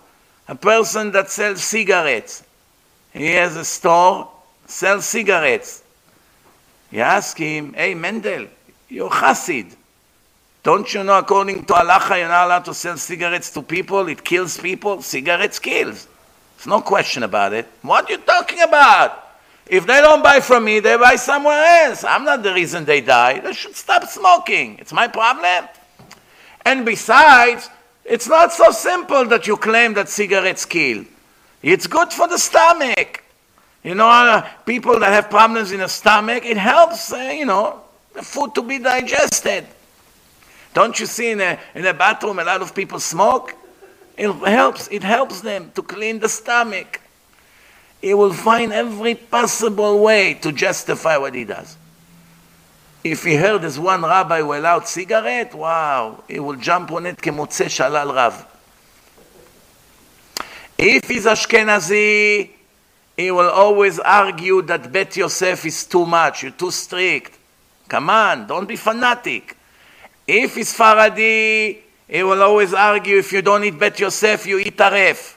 You're a goy, shegetz. What, you're eating non-kosher meat? I cannot eat in your house. The dishes are treif. By the way, it's not so simple. Rav Ovadia Yosef Zatzal, in one of his speeches in Yerushalayim, in Bnei Brak, it was in Bnei Brak, there used to be a lot of boys from Ponovich, Ashkenazim, used to come to hear him. He's a super brilliant Talmid Chacham. They enjoy his shiurim. And one of the shiurim, he read in Shulchan Aruch that you must eat Bet Yosef, halak meat. Not just glad. Has to be Bet Yosef. And he said, according to Shulchan Aruch, anyone who eats not Bet Yosef is like eating non-kosher meat at all. According to Rabbi Yosef Karo, the Shulchan Aruch is taref legamre. Like you're eating meat in McDonald's. When these Ashkenazi boys heard that, Baruch Hashem, back then there was no politics like today, I guess. They ran to the yeshiva, Ponovich, and they stopped eating meat. They said, why you don't eat? Dozens of boys don't eat meat. So we went to Rav Ovadia Yosef, said, according to Shulchan Aruch, it's taref. We don't want to risk ourselves. Safek, maybe he's right, we eat taref. They came to Rav Shach. Rav Shach was the Rosh Yeshiva. He said, well, what's going to happen now? Nobody wants to eat meat here in yeshiva. Rav Shach said, they're right. They started to serve Bet Yosef Chalak in Ponovich. Wow. Why? Because back then, I guess, people cared about the truth, not who said it. My own rabbi or the other rabbi? Or Sfaradi or Ashkenazi or Hasid? I guess they were above this stupid politics. What is the argument? One say kosher, one say not kosher. It's 50-50. Maybe he's right. One time, is an argument if you can open the bottles of seltzer on Shabbos, because it has a ring on the cover. It separates. There's an argument if you're allowed to do it on Shabbat or not. Rav Ovadia says it's allowed, Rav Eliashiv says it's not allowed on Shabbat. So one person said, oh, okay, so Rav Ovadia says it's allowed. So my rabbi told him, I don't understand. But Rav Eliashiv said that it's Chilul Shabbat. There is a biggest rabbi in the world in Halacha, according to him, you mechalel Shabbat. It's like lighting fire. So, you're willing to live with that doubt? Same thing, Shabbat. When does Shabbat end? 45 minutes after sunset? In most synagogues, modern one, yes. According to Rabbeinu Tam and Shulchan Aruch, it has to be 72 minutes after sunset. Rabbeinu Tam. We're not that machmir. He's already with a cigarette on his ear. 45 minutes, he's dying already. 42. Wow, 3 more minutes. Wow. And the Chazan, Shir Lamalot, a sign, no, כבר already. The cigarette is already, up, Shabbat, 10, 9, already? Whoa. The cigarette is his boss, runs his life. Now imagine a second before he light the cigarette. Hey, sir, according to Shulchan Aruch, if you light the cigarette right now, you deserve death by stoning and a permanent cut for your soul for eternity. You mechalel Shabbat 100%. You're not afraid? But the rabbi from the university in Manhattan said it's perfectly fine. He himself light the Havdalah candle. Okay. But hundreds of others say right now it's Shabbat. Gdolei Torah. Plus, if you walk outside, especially in the summer, and you look up to the sky 45 minutes after sunset, it's complete day. The sky is blue, no question about it. It's not black, it's blue. You can see the top of the trees and the sky, two different colors. The trees are black or green, dark green, and the sky is blue. You can see the difference. After 60 minutes, it's already dark. Before 60 minutes is mamash life risk. So how are you not afraid? It's Isur Karet. We're not talking about rabbinical halacha. That if you come to Shamayim, you say, okay, some rabbis say this, some rabbis say that. Safek de Rabbanan lekula. There's an argument about the rabbinical halacha, you can go to the lenient. But when it's an argument about Torah halacha, you must go to the strict one. Safek d'oraita l'chumra. This is just an example. The smokers will argue against the Rabbeinu Tam. Nothing to do with the truth. I need to win the argument that I can light my cigarette half an hour earlier on Motzei Shabbos. So because I'm addicted to cigarettes, my truth is that Shabbat finished 45 minutes after Shkia. I don't care about Rabbeinu Tam, and I don't care about Rabbi Yosef Karo, and I don't care about Satmer, and I don't care about the university rabbi. The same way I don't care about him, I don't care about him. I care about my cigarette. And since I need a cigarette now, I'm going to convince you that it's perfectly fine according to halakha to light cigarette 45 minutes after Shkia. Why? Because that's what I want. It's nothing to do with the truth. I can care less who's right. I have who to count on, Baruch Hashem. Right or wrong? That's how it goes. Everything is according to what I want to do. The Torah said the exact opposite. First find the truth, and now work on yourself to adjust yourself to follow the truth. Sometimes you were already following the truth. Sometimes you just discover you don't. So if you don't, in that case, what are you going to do? Change your bad habits. But it's very difficult.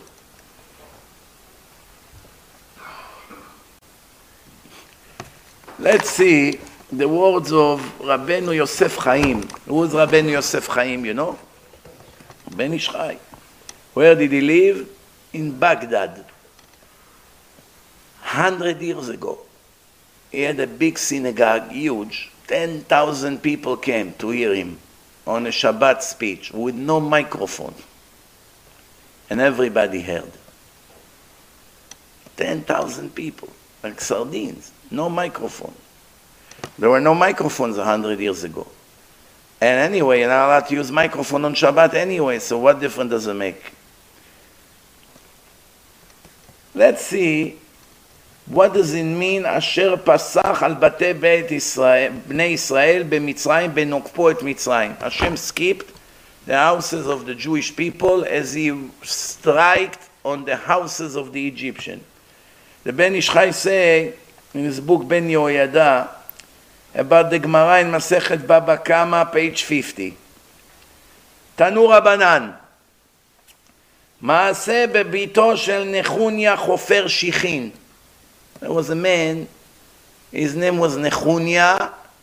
What was his act? He was digging holes in the ground, pits, to make them full of rain. when the holidays come, people can come to Jerusalem and they have water. Like wells. Public wells. They didn't have faucet like today. You come to any public bathroom, press a button, and clean water comes out. Life was a lot more complicated.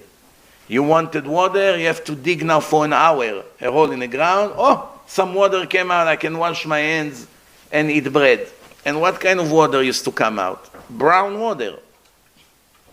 Very difficult to drink it. So, Nechunya Chofer Shichim voluntarily is going and dig holes in the ground. He's a big chacham, he learns Torah all day. In between, he makes holes in the ground, water comes out, or rain fills up the holes. Why?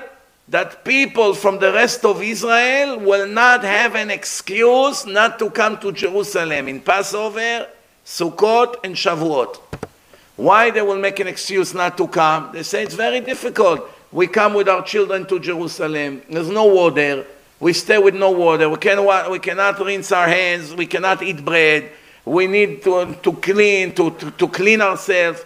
We don't have water. How can I come to Bet HaMikdash, be 8 days in Jerusalem, 1 way to get there, 1 way to come back, 1 week to get there, 1 week to come back, with no water? I'll die.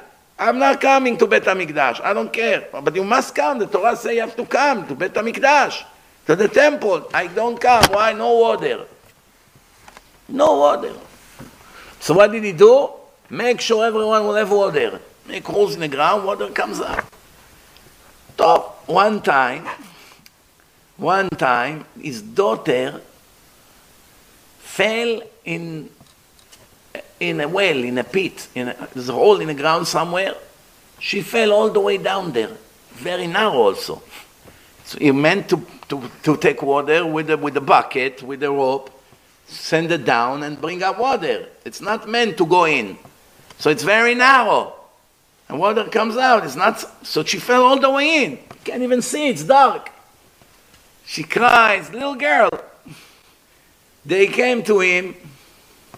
They came to Rabbi Hanina ben Dosa. He was the tzaddik of the world. The whole world eats thanks to him, the Gemara say. And he eats carobs all weeks. They said, Rabbi, she fell. How long ago? An hour ago. He said, she's okay. Then they came an hour later. She's okay. Then they came a third hour. 3 hours now. She's in a hole for 3 hours. Maybe she doesn't even have hair. Rabbi, she's still there. We could not take her out. He said she's out already. She's out already. They went and they checked and they asked her, how did you come out? How did you climb out? There's no stairs. She said, one animal fell inside. I climbed on his back and I came out. Rechelim, like a big deer. They came back to the rabbi and said, what, you a prophet and you didn't tell us? You sit here in a yeshiva and you tell us what's happening out there? How do you know? First hour you knew she didn't come out. Second hour and you still knew she's alive. Third hour she came out already. You're a prophet. He said, I'm not a prophet and I'm not a son of a prophet. But I know the rules of the Torah. What's the rules of the Torah? Everything Hashem does is measure for measure. A man that gives his life to go dig a hole in the ground for the sake of heaven, not for money, for the sake of heaven, that people will be able to come from all over Israel to Jerusalem to the temple and they will have water. Impossible that his own daughter will fall in one of these pits and die there. Impossible. It's the exact opposite of the rules of Hashem. That's why I wasn't worried. If you tell me she fell here, she fell into the fire, she fell in the bushes, she fell from a cliff, I would be very worried. But once you told me she fell in a pit, nothing will happen to her. Why? Midah keneged midah. The question that we have to ask, Rav Ben Ishchai asked, what is the difference between the first 2 hours to the third hour? One thing he knew that she's not going to die. But how did he know first hour, second hour, and then the third hour he knew she came up? You still have to understand what happened here.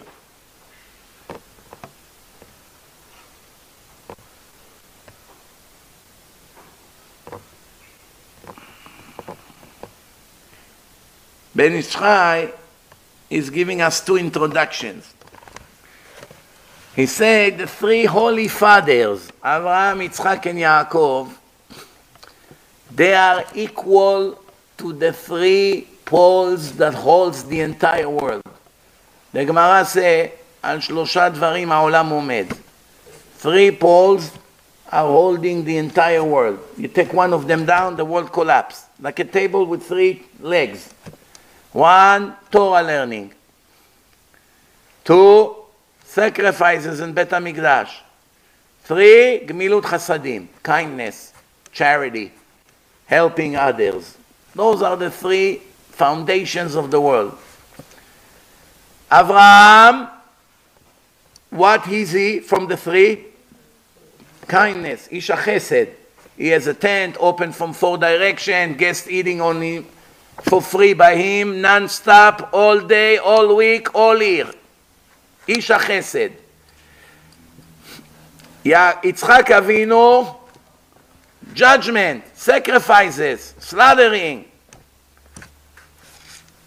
He himself was a sacrifice as a son of Avraham. So he is the sacrifices. Yaakov is Torah. Ish tam yoshev ohalim. Yaakov Avinu learned Torah. Went to Shem Va'ever Yeshiva for 14 years.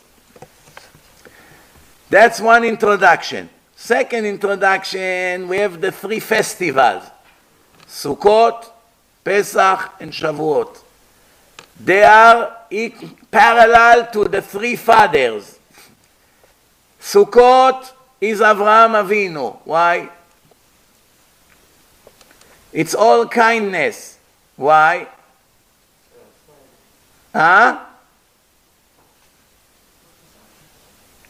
Sukkot make the judgment sweeter. What is it? You need ushpizin. Hospitality. If you don't have ushpizin, what kind of a chag is this? Ushpizin means guests. Pesach, Yitzchak Avinu. Why? Korban Pesach, sacrifice of Passover. Sacrifices.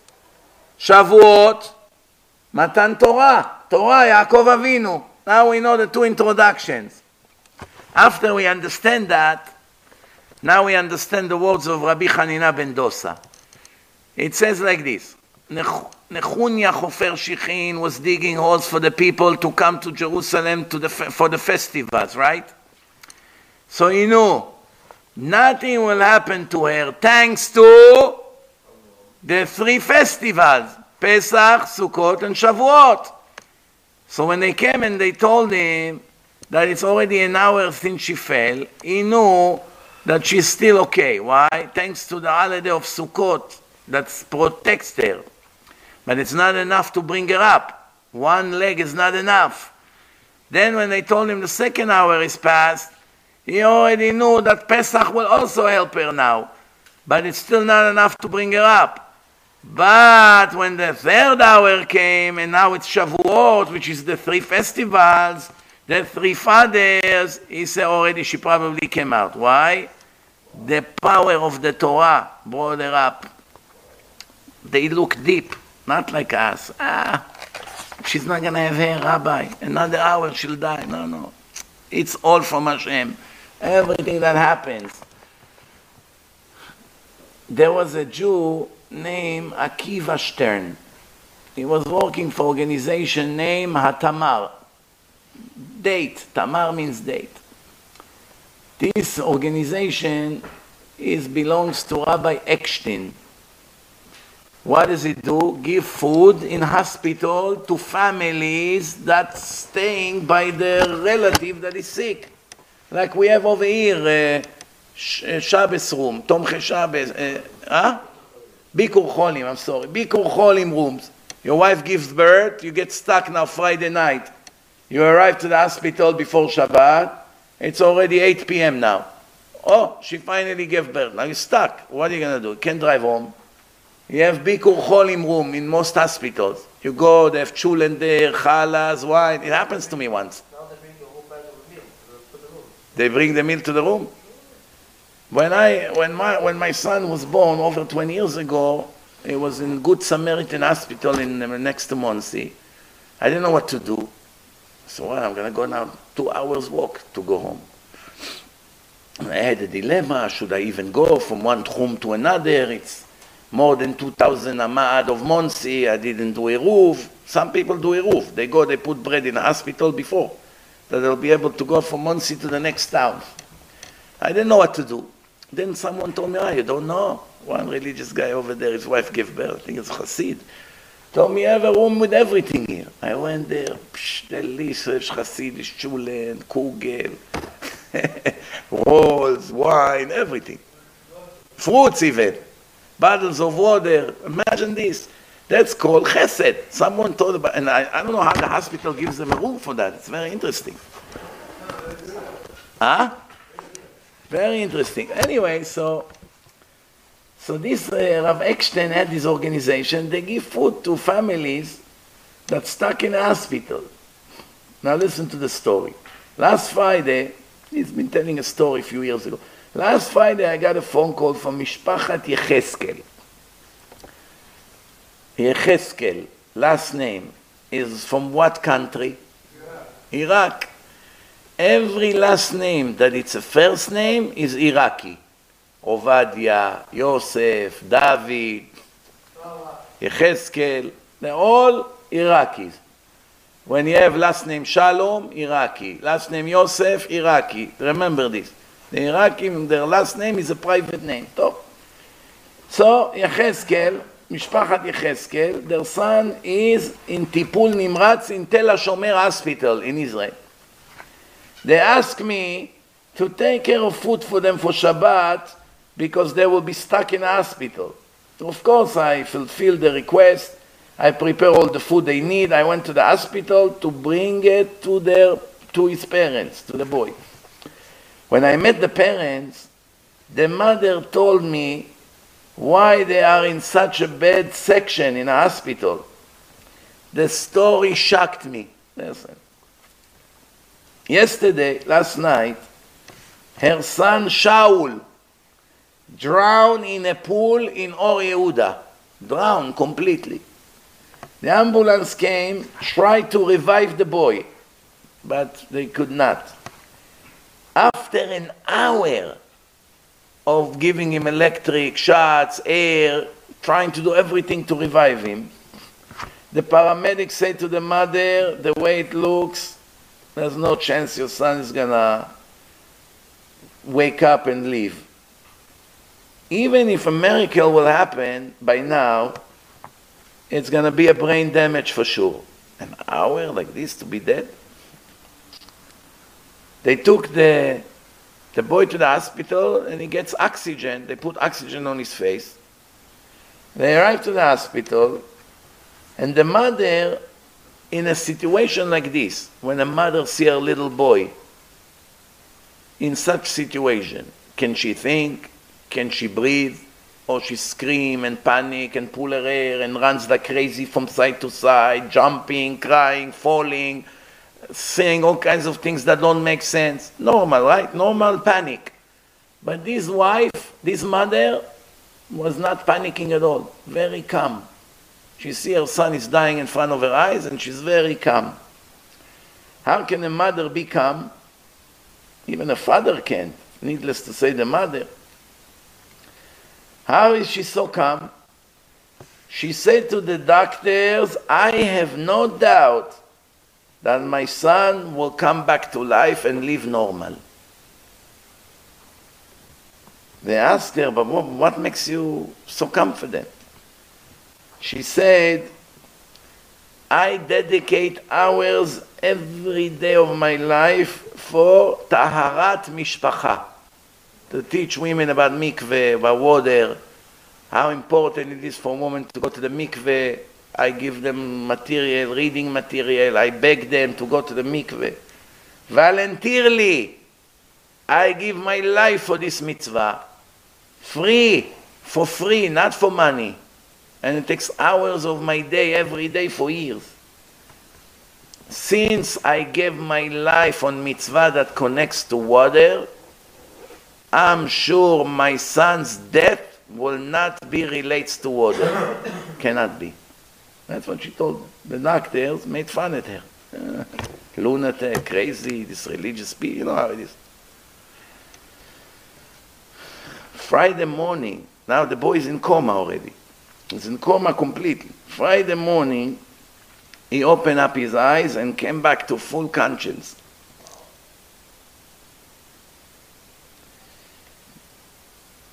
He started to breathe on his own. They kept checking. No brain damage. They can't understand. How can it be? She told that story to Rabbi Akiva, the head of this organization, that saw the boys playing. When Rav Eckstein came to the hospital on Motzei Shabbos, right? Well, you know what? He could not believe something like this. This boy, just a few days ago, was mamash finished, came back to life like nothing happened. Something like this happened in Great Neck. And it was documented on a camera. If it would not be in a camera, now one person in the world would believe such thing.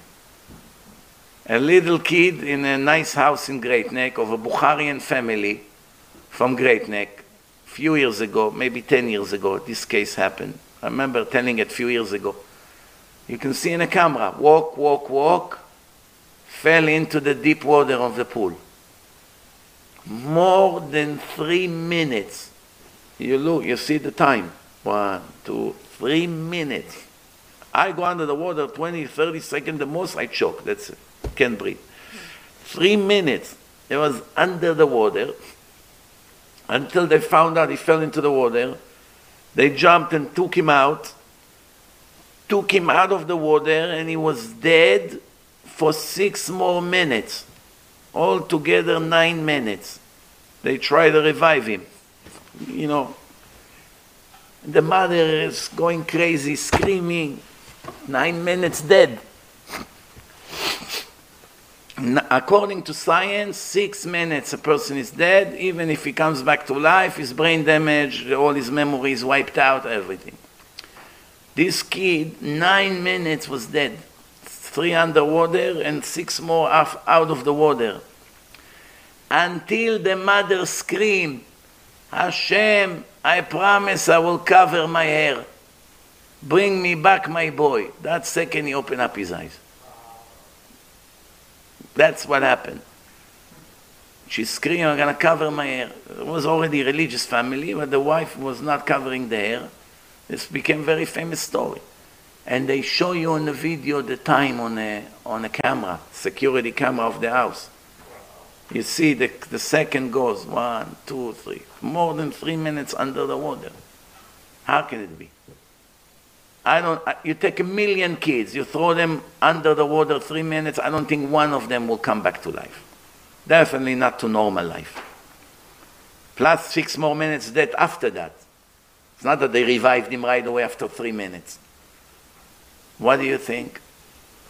Life and death, 100% only in the hand of Hashem. But Hashem makes the decisions based on what? Based on our actions. Rabotai, based on our actions. Nothing else. Now Hashem said to the Jews, make a mark with the blood on the mezuzah, on the frame of the door, that when I come and kill all those Egyptians, I will skip your homes. We have to understand, Vulkachtem agudat Ezov. Ezov is branches. Aesops. We call it za'atar. We grind it, za'atar, it becomes green powder. We put olive oil, mix it with the za'atar and a little bit lemon juice. The greatest thing on earth. We do it every Shabbat. Ah, Benji? And for Benji. You like it, right? You put the challah in, you eat it, heaven. And by the way, it's one of the healthiest things in the world. That's why the Arabs are such gorillas, very strong. They pick up 6 bricks, Jerusalem stone. One you cannot pick up. Try to pick up one. It's long like this, thick like this. Solid rock. Comes from the rocks of Jerusalem. 6. Come. 6 of them. Whoop. Picks it up and walks. Stronger than a donkey. One, you try to move to pick it up in the air. Wow, so heavy. 6 like this. Why? Za'atar is great. Gives strength and also it's great antibiotic. One of the healthiest things. But this is after you grind it. It looks like a powder. And it's mixed with sesame also. The Arabs, they come in a market in Jerusalem. They sell it with bagel, with sesame. You dip it in a za'atar, they give it to you in a little piece of paper, you dip it in, Hashem Yerachem, not kosher, but that's what they do. Za'atar is kosher, but their bread is not kosher. So, what happened now? So you take this, you dip it in the blood, it's like a paintbrush, and you put it by the door. We have to understand Rav Zalman Sorotskin. He has a famous book, Oznaim LaTorah, Ears to the Torah. In Jerusalem you have a street, Sorotskin, a neighborhood. He says, if you want to reach a high level spiritually in life, you have to reach the top of the frame, Amashkof, that means the top one. Right? You have one on the right, one on the left, and one on top that connects them. V'iga'atem el hamashkof. You have to reach all the way to the top. The way to reach to the top, you have to take these Aesops. What's so special about this za'atar? It's a very low bush, very low, all the way touching the ground. You have to put your ego down. You want to reach the top? First, you have to eliminate your pride. As the Gemara says, כל המשפיל עצמו, הקדוש ברוך הוא מגביהו. Everyone who makes sure to put his spirit down, his ego down, Hashem for sure will elevate him to the top. As we saw with Moshe Rabbeinu, Avraham Avinu, Aaron, all the big tzaddikim, the main thing in their life was humility. When Hashem brings a person up, there is no limit to how much he can go up. When we bring ourselves up, there's a limit how much we can go up.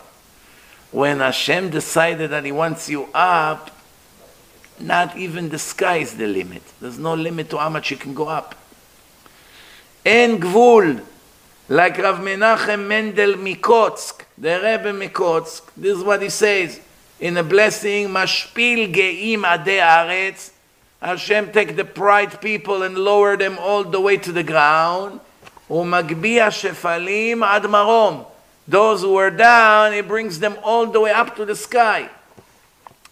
Proud person, even if you bring him down, Hashem brings him down and brings him embarrassment, he does not get rid of his pride. He gets hurt. He gets offended. He's trying to revenge. I'm not forgiving. He's not getting rid of his pride. He doesn't ever see, wow, look what Hashem is doing to me. I better change my horrible traits. That's why it's mitzvah to bring him all the way down. There's one big Rasha that decided to declare a war against Rav Ovadia Yosef a few years ago. He was very successful until that day, very famous. But he decided, I'm not less than Rav Ovadia. That's it. You either with him or you with me. And they begged him, stop, you're not in his league. Stop, stop, stop. Nothing helped. His pride went all the way above the sky. He doesn't stop. Every day, nonsense, lashon hara, politics. Until Rav Ovadia made a video and finished him. He said horrible things about him. That's it. It was the end of his career. And not only that, he actually said to the people, you will know how to bury him deep. Mitzvah to bring him all the way down to the ground. Mamash like this. It was the first time in his life he spoke against a Jew like this. One time it happened with the shochet in Egypt that used to slaughter not correctly and feed people not kosher meat. He removed him from his job. Years later, when Rav Ovadia was Dayan in Petach Tikva, he found somebody came to him and said, somebody is slaughtering animals, and mamash, it's crazy how he does it. Rav Ovadia says, go and check what's his name. When he found out it's the same one from Egypt, he called up the Ashgacha and said, fire him. He feed people not kosher meat. The guy came with a gun to his office, pointed to his head. If you don't give me an approval letter now and cancel what you say about me, I shoot you now. Rav Ovadia said, you can shoot me, but I'm not going to make people eat non-kosher meat because of you. That was it. So one time, and the second time was this incident, a few years ago. I want to tell you something. 35 years ago, Rav Ben Zion Abba Shaul Zatzal gave a speech. In his speech, he said something shocking. This was 35 years ago.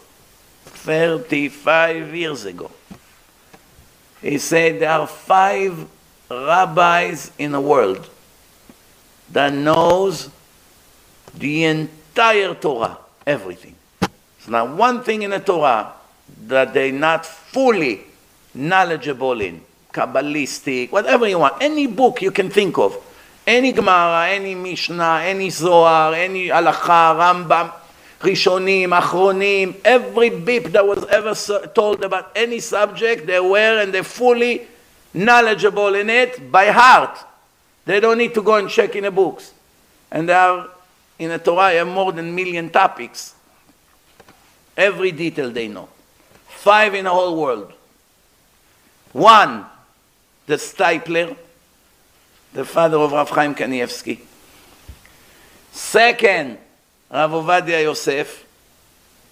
Remember, this was 35 years ago. Rav Ovadia passed 7 years ago, age 93. Today he should have been 100 years old. Minus 35, that means Rav Ovadia was only 65 years old. Back then. I already knew the whole Torah. Every topic in the Torah was like a Rentgen. Rav Ben Zion Abba Shaul said, we used to learn Chevruta in Porat Yosef when we were young. We used to walk. Every page of the Gemara Rav Ovadia would say by heart, no matter what page I bring, he knows the page by heart.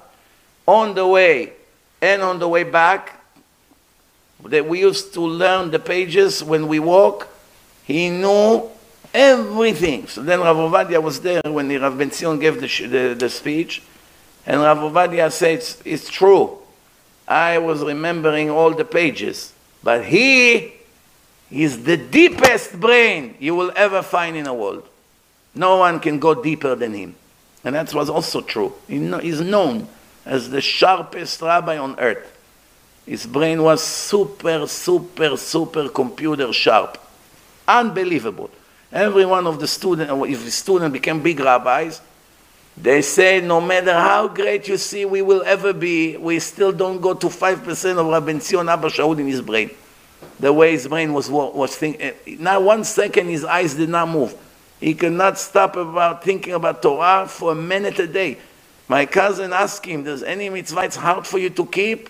He told him, I don't know how it's possible to sit a few minutes in a bathroom every day without thinking about Torah. I have to fight with myself not to learn Torah when I'm in a bathroom, because it's not allowed. So, the Steipler, Rav Ovadia Yosef, Rav Kreuzert, there was one big Ashkenazi rabbi, Rav Kreuzert, Rav Eliashiv, and Rav Chaim Kanievsky. 35 years. Rav Chaim Kanievsky today is 92 or 93 years old. Deduct 35 years from that, he was 57 years old only. Young. Probably only started to have gray hair. 57! He knew the whole Torah. The one who went, now all the people, all these crazy people constantly demonstrate this. The rabbis don't know, they told them scary about the vaccines. Rav Chaim Kanievsky ruled everybody must take the vaccine. Not allow, must take the vaccine.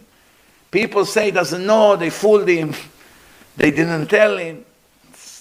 This is the top authority in Torah in the whole world, the top, the biggest. This, when he was already 57, he was already the biggest in the world. Him and Rav Eliashiv and Rav Ovadia. Now there's no Rav Eliashiv, there is no Rav Ovadia. Who's left? Rav Chaim Kanievsky plus 35 years of knowledge. Finished the Shas hundreds of times. The Talmud, all the Talmud he knows by heart. You take a needle, take any Gemara you want, open, stick the needle through all the pages. Make a hole. Take a screw, make a hole. Before you turn the page, he will tell you in what word in the next page the needle made a hole. Every word, every Rashi, you don't understand. It's unhuman. This is the chief rabbi of the world. Saradi, Ashkenazi, doesn't matter. Top authority in Torah. And you have clowns that don't know how to read Hebrew. Clowns. Some of them give lectures in YouTube. No, the rabbis don't know. Who say I should listen to him? The Torah says you must listen to Gdolei Ador. But that's the problem. Everyone with his ego like a balloon, zero knowledge. The ego is all the way from here to the seventh heaven. His ego. So this guy thought he's an authority to be a competition to Rav Ovadia. Do you understand? This is what's happening. This is what's happening here. What's happening when a person has ego? There's no limit to how stupid he can talk and be and act. Unbelievable. So this is, again, remember, so Rav Ben Zion say there's 5 in the whole world. So Rav Ovadia later say he's so humble that he did not include himself also. But he also knew everything, anything you can talk to him about in the Torah. But he will never include himself in a list. But this is just to show you what kind of people lived in our days. Don't, that was 2,000 years ago. It was a different world. Rabbi Shimon Bar Yochai, Rabbi Akiva, even 800 years ago, Rashi, Rambam. We're not in that world. In our days, you had people like this. You know, there's a yeshiva I speak to in Herzliya. It's for Baalei Tshuva, but young ones. There's one Ethiopian black guy. Ethiopian. I think he was born in Israel. His parents came from Ethiopia. When I spoke there, he was 16 years old. Already finished the Talmud twice. The whole Talmud. 16 years old. People don't do it when they're 70. They said in 2-3 more years we're gonna have to open him a yeshiva. He's gonna become a Rosh Yeshiva before he's 20. Rav Ovadia, when he was 11, he was already aware in every topic in the Talmud. His father went to Baghdad on a business trip. He said to him, I'm going to put you to sit in yeshiva, wait here for a few hours until I go to the market, finish my errands, I come pick you up. Sit here, read some Mishnayot, Gemara. It was yeshiva of adults, the biggest rabbi of Baghdad. The Rosh Yeshiva over there was a giant, holy Chacham. We're talking one generation after the Ben Ish Chai. This is people that learned by the Ben Ish Chai. His name was Rav Salman Khugi Abudi. Big, giant Chacham, the head of the rabbis of Baghdad. He was giving shiur in the highest level in Gemara to all the adults over there. He asked them a question nobody knew. Then he see this boy, 11 years old. He asked him, can I answer? They all laughed. Can you answer? Nobody here understand the answer. He gave them the whole answer. They got the shock of their life. He said, who are you? Where are you from? I said, I'm from Eretz Israel. So while his father was still there for a week or two, or I don't know exactly how much time, he wanted to learn with him Chevruta, the Rosh Yeshiva. The big Chacham was sitting with Ovadia, the boy, 11 years old, learning with him Chevruta. 11 years old. This is the holiest people that an eye can ever see. And you have some fools, some clowns, who barely know one page in a Gemara to explain. One. Like that one that went against Rav. And one page he cannot explain. In the whole Shas. Fully. With full understanding. And he said, I'm also a big one. Do you understand what ego does to a person? That's what's going on, Rabotai. So, I was telling you a story. The Rashash, Rabbi Shalom Sharabi, was a Yemenite big Kabbalist from Yemen. When did he live? 250 years ago. He came from Yemen to Eretz Israel and went to the yeshiva of the Kabbalist in Bet El, close to Jerusalem there, and say, can I get a job as a janitor? I clean the bathroom, I serve tea, I clean the kitchen, I fix the benches every day. Gave him a few shekels, and he was the cleaning guy. Every day they had questions, they get stuck, they don't know the answers. So they write it down, we'll try to figure it out tomorrow. He doesn't tell them who he is, and he's the biggest Kabbalist in the world. At night, he was writing all the answers and put it in the book of the rabbi. The rabbi comes in the morning, all the questions of yesterday were answered. So wow, I think Hashem is so happy from our learning that he sends us Eliyahu Hanavi, Elijah the prophet, to give us answers to our questions. The rabbi had a daughter, clever girl. She said, Eliyahu Hanavi doesn't come so easy. I'm gonna hide in yeshiva all night. I want to see who really puts the page in a book. She were hiding all night. He looked around. The cleaning man write down all the answers, put it in a book. The girl said to her father, you know who answered all your questions? The janitor. The cleaning guy cleans the bathroom. He is the one who gives you all the answers. He said to her, are you out of your mind? He doesn't even know how to read and write. He came from Yemen. He's a cleaning man. He doesn't know anything. She said to him, you don't believe me? Come hide with me tonight. Both of them went. They were hiding. Again, he takes a paper with a feather. They start to write. All the answers, put it inside the book. He came out. Rabbi Shalom, you pretending you're an ignorant? You're an ignorant Jew and you're the biggest chacham on earth? Why did you do such thing? We're using you, we're giving you orders to clean, to serve us tea. We're not allowed to use Talmid Chacham to be a janitor. It's a big avon to do such thing. He said, I didn't want anyone to know about me. I guess now Hashem wants me to be revealed to the world. You tricked me, but I guess it's all from Hashem. So now I want to ask you a question. If a story like this would happen today, you are a Rosh Yeshiva. Let's think about ourselves. Us and our ego.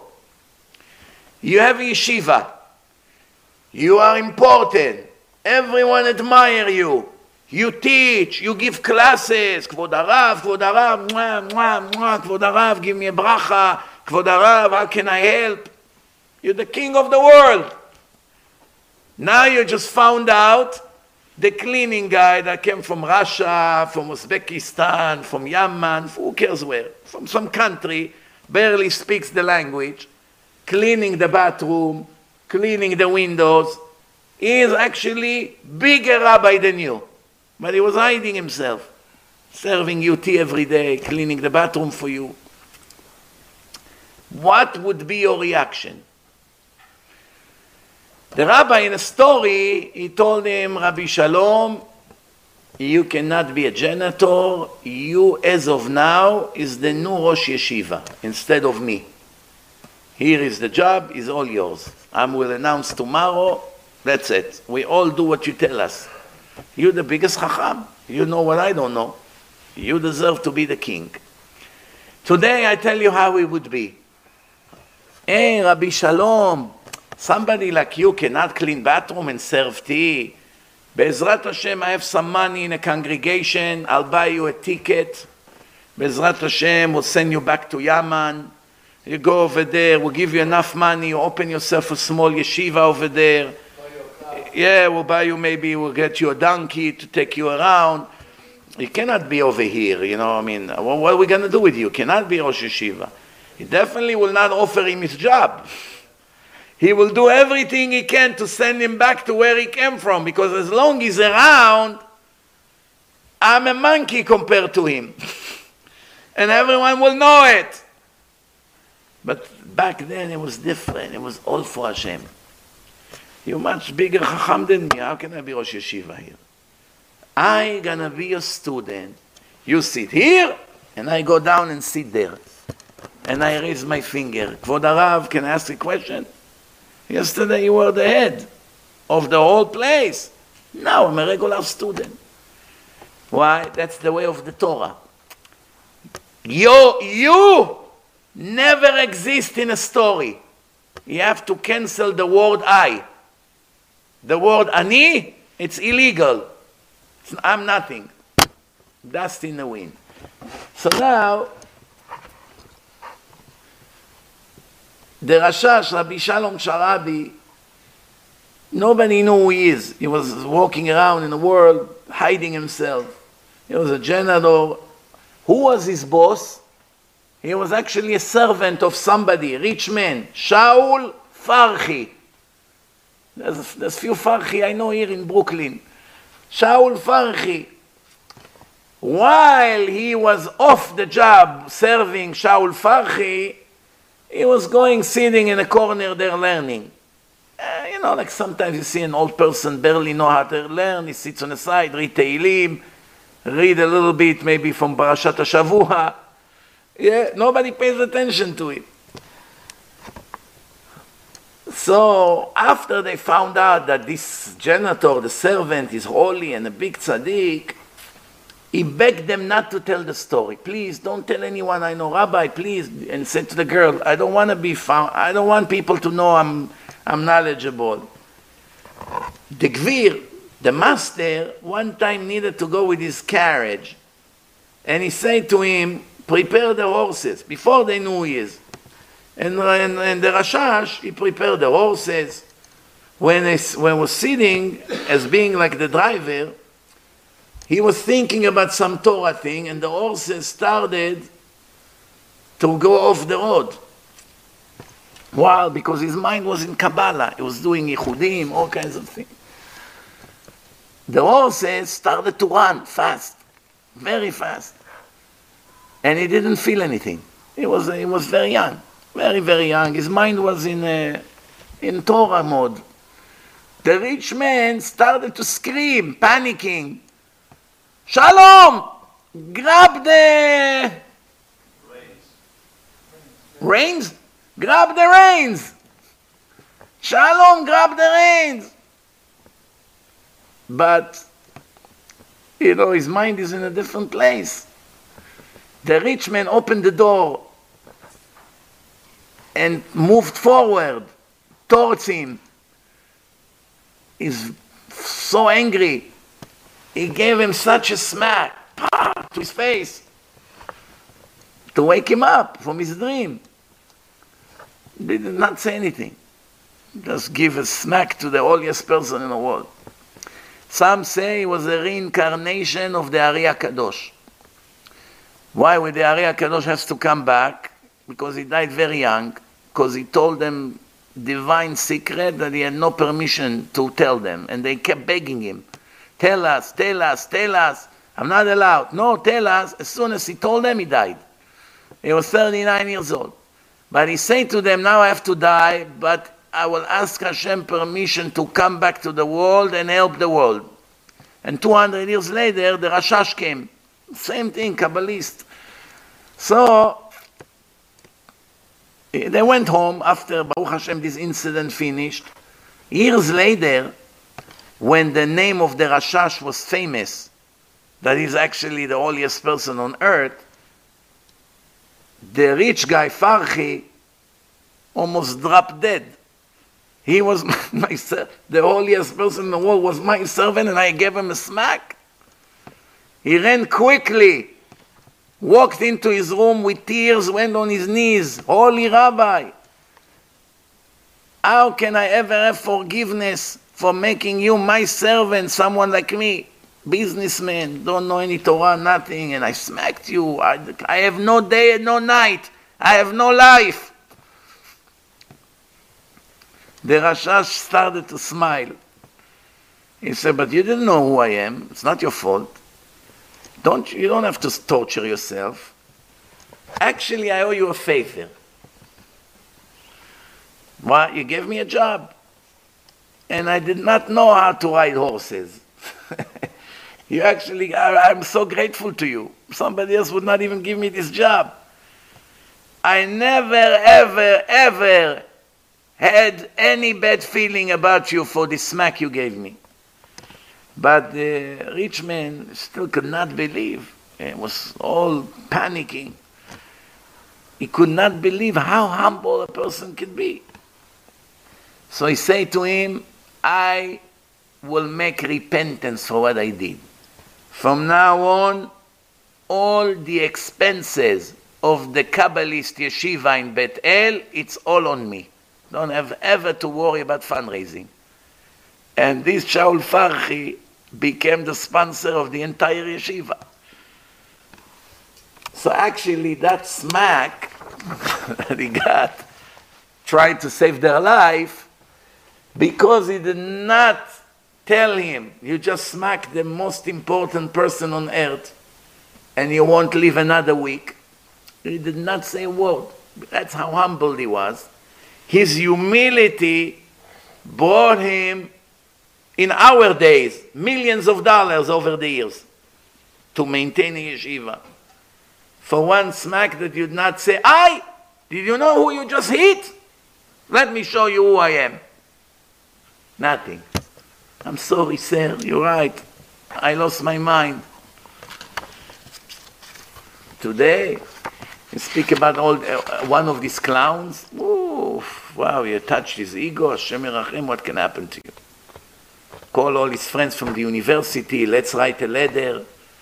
We all have to participate. Revenge. Touch his ego.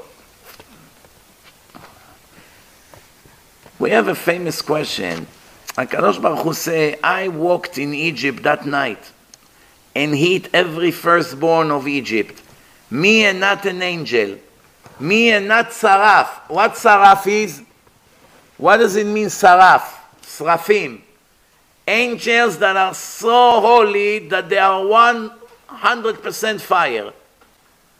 You come near them, you go on fire. That's a world of the Srafim. Very, very scary. Ani velo shaliach, me and not a messenger. On the other hand, Hashem said to them, put blood on a frame of the door frame, that the mashchit, the angel of death, will not be able to touch you and not to kill Jews. So the question is, so who killed the firstborn? The angel of death or God? It looks like a contradiction.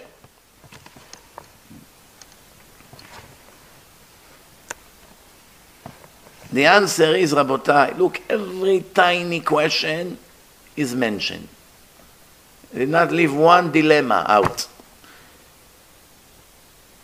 That night, every night Jews are dying in the world. Every night.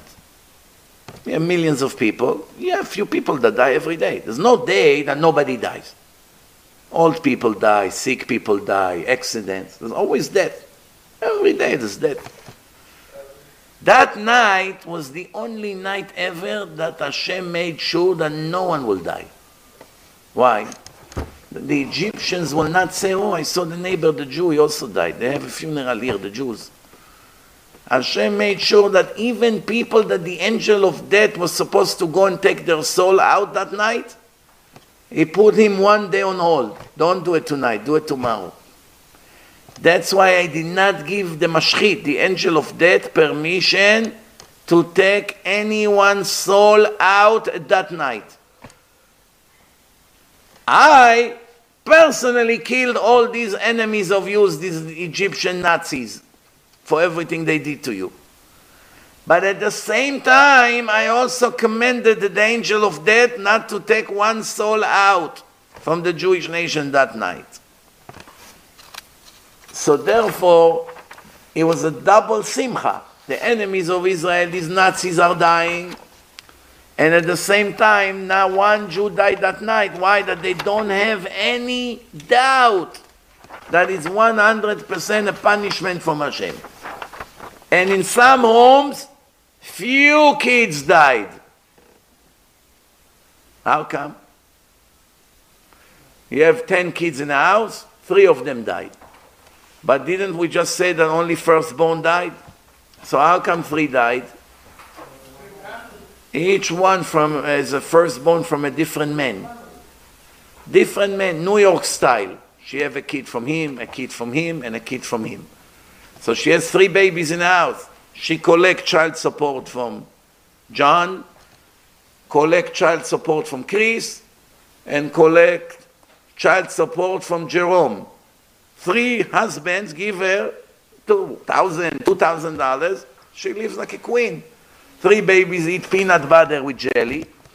She has $6,000 budget. Another $4,000 from the government, Section 8, food stamps, everything. Wow. Queen Latifah. Enjoy the world. There is such thing, Latifah? Queen Latifah. Where did I hear this word from? Free dental. Baruch Hashem. Enjoy the life. Why?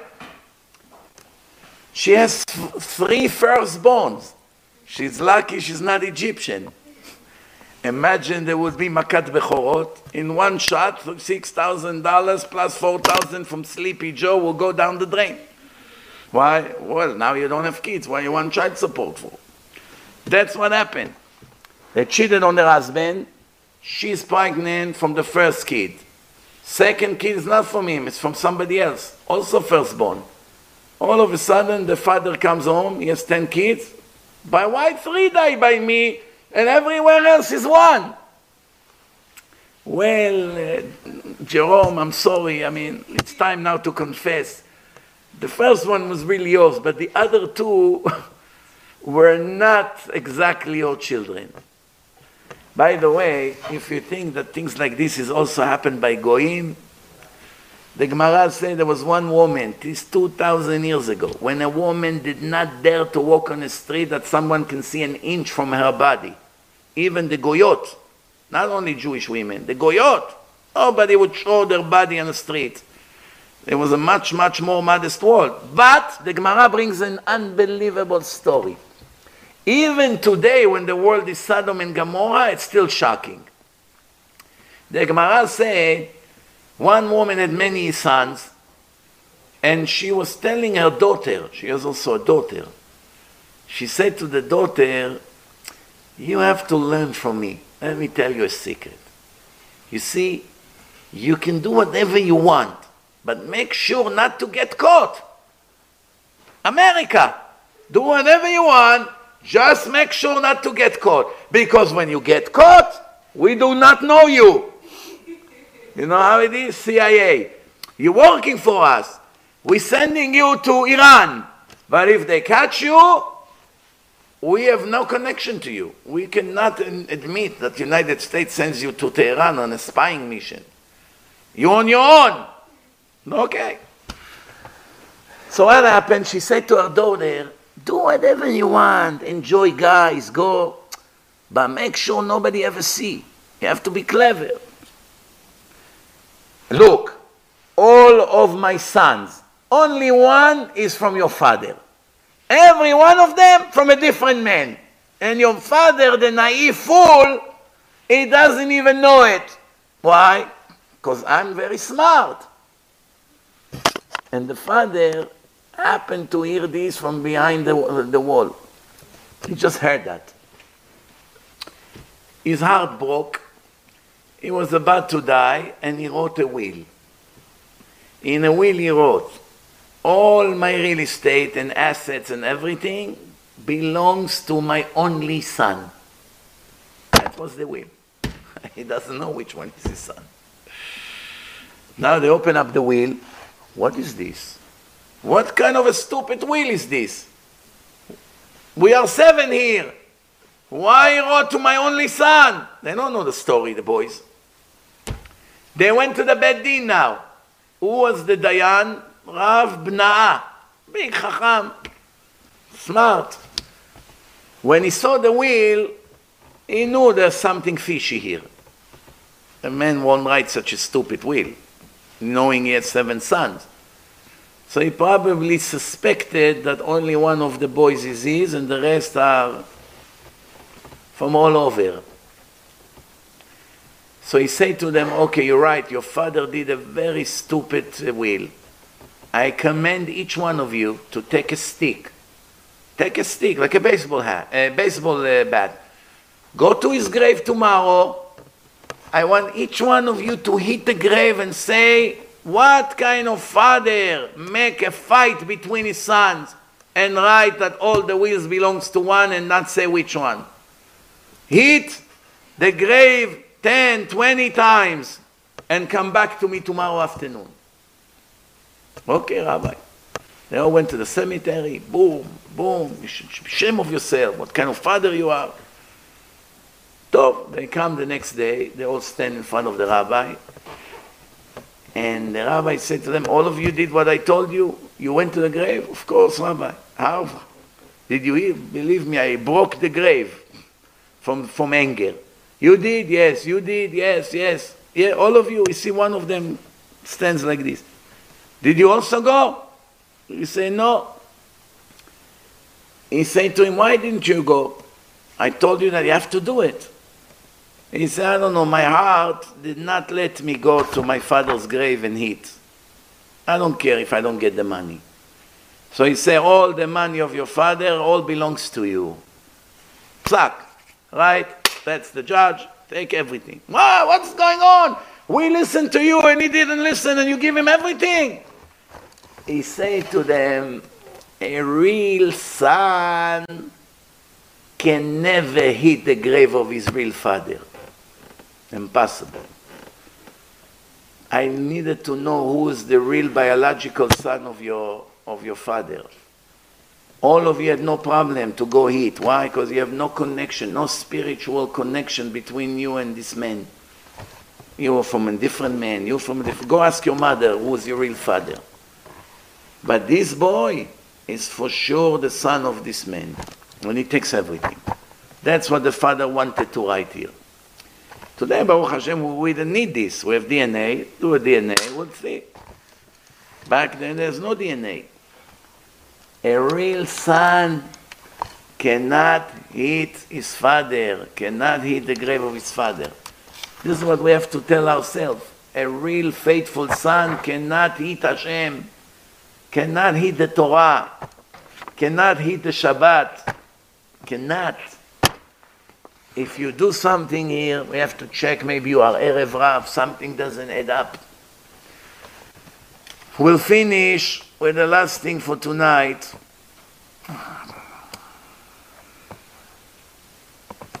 אך ביום הראשון, first day, תשביתו שאור מבתיכם.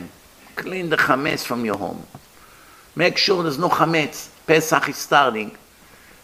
כי כל אוכל חמץ, everyone that will eat one of the 5 kinds of grains, wheat, barley, oat, spelt, and rye. Rice is not chametz. Those are the 5 kinds of grains. Everything that have in the ingredients, wheat, barley, oat, spelt, and rye, chametz.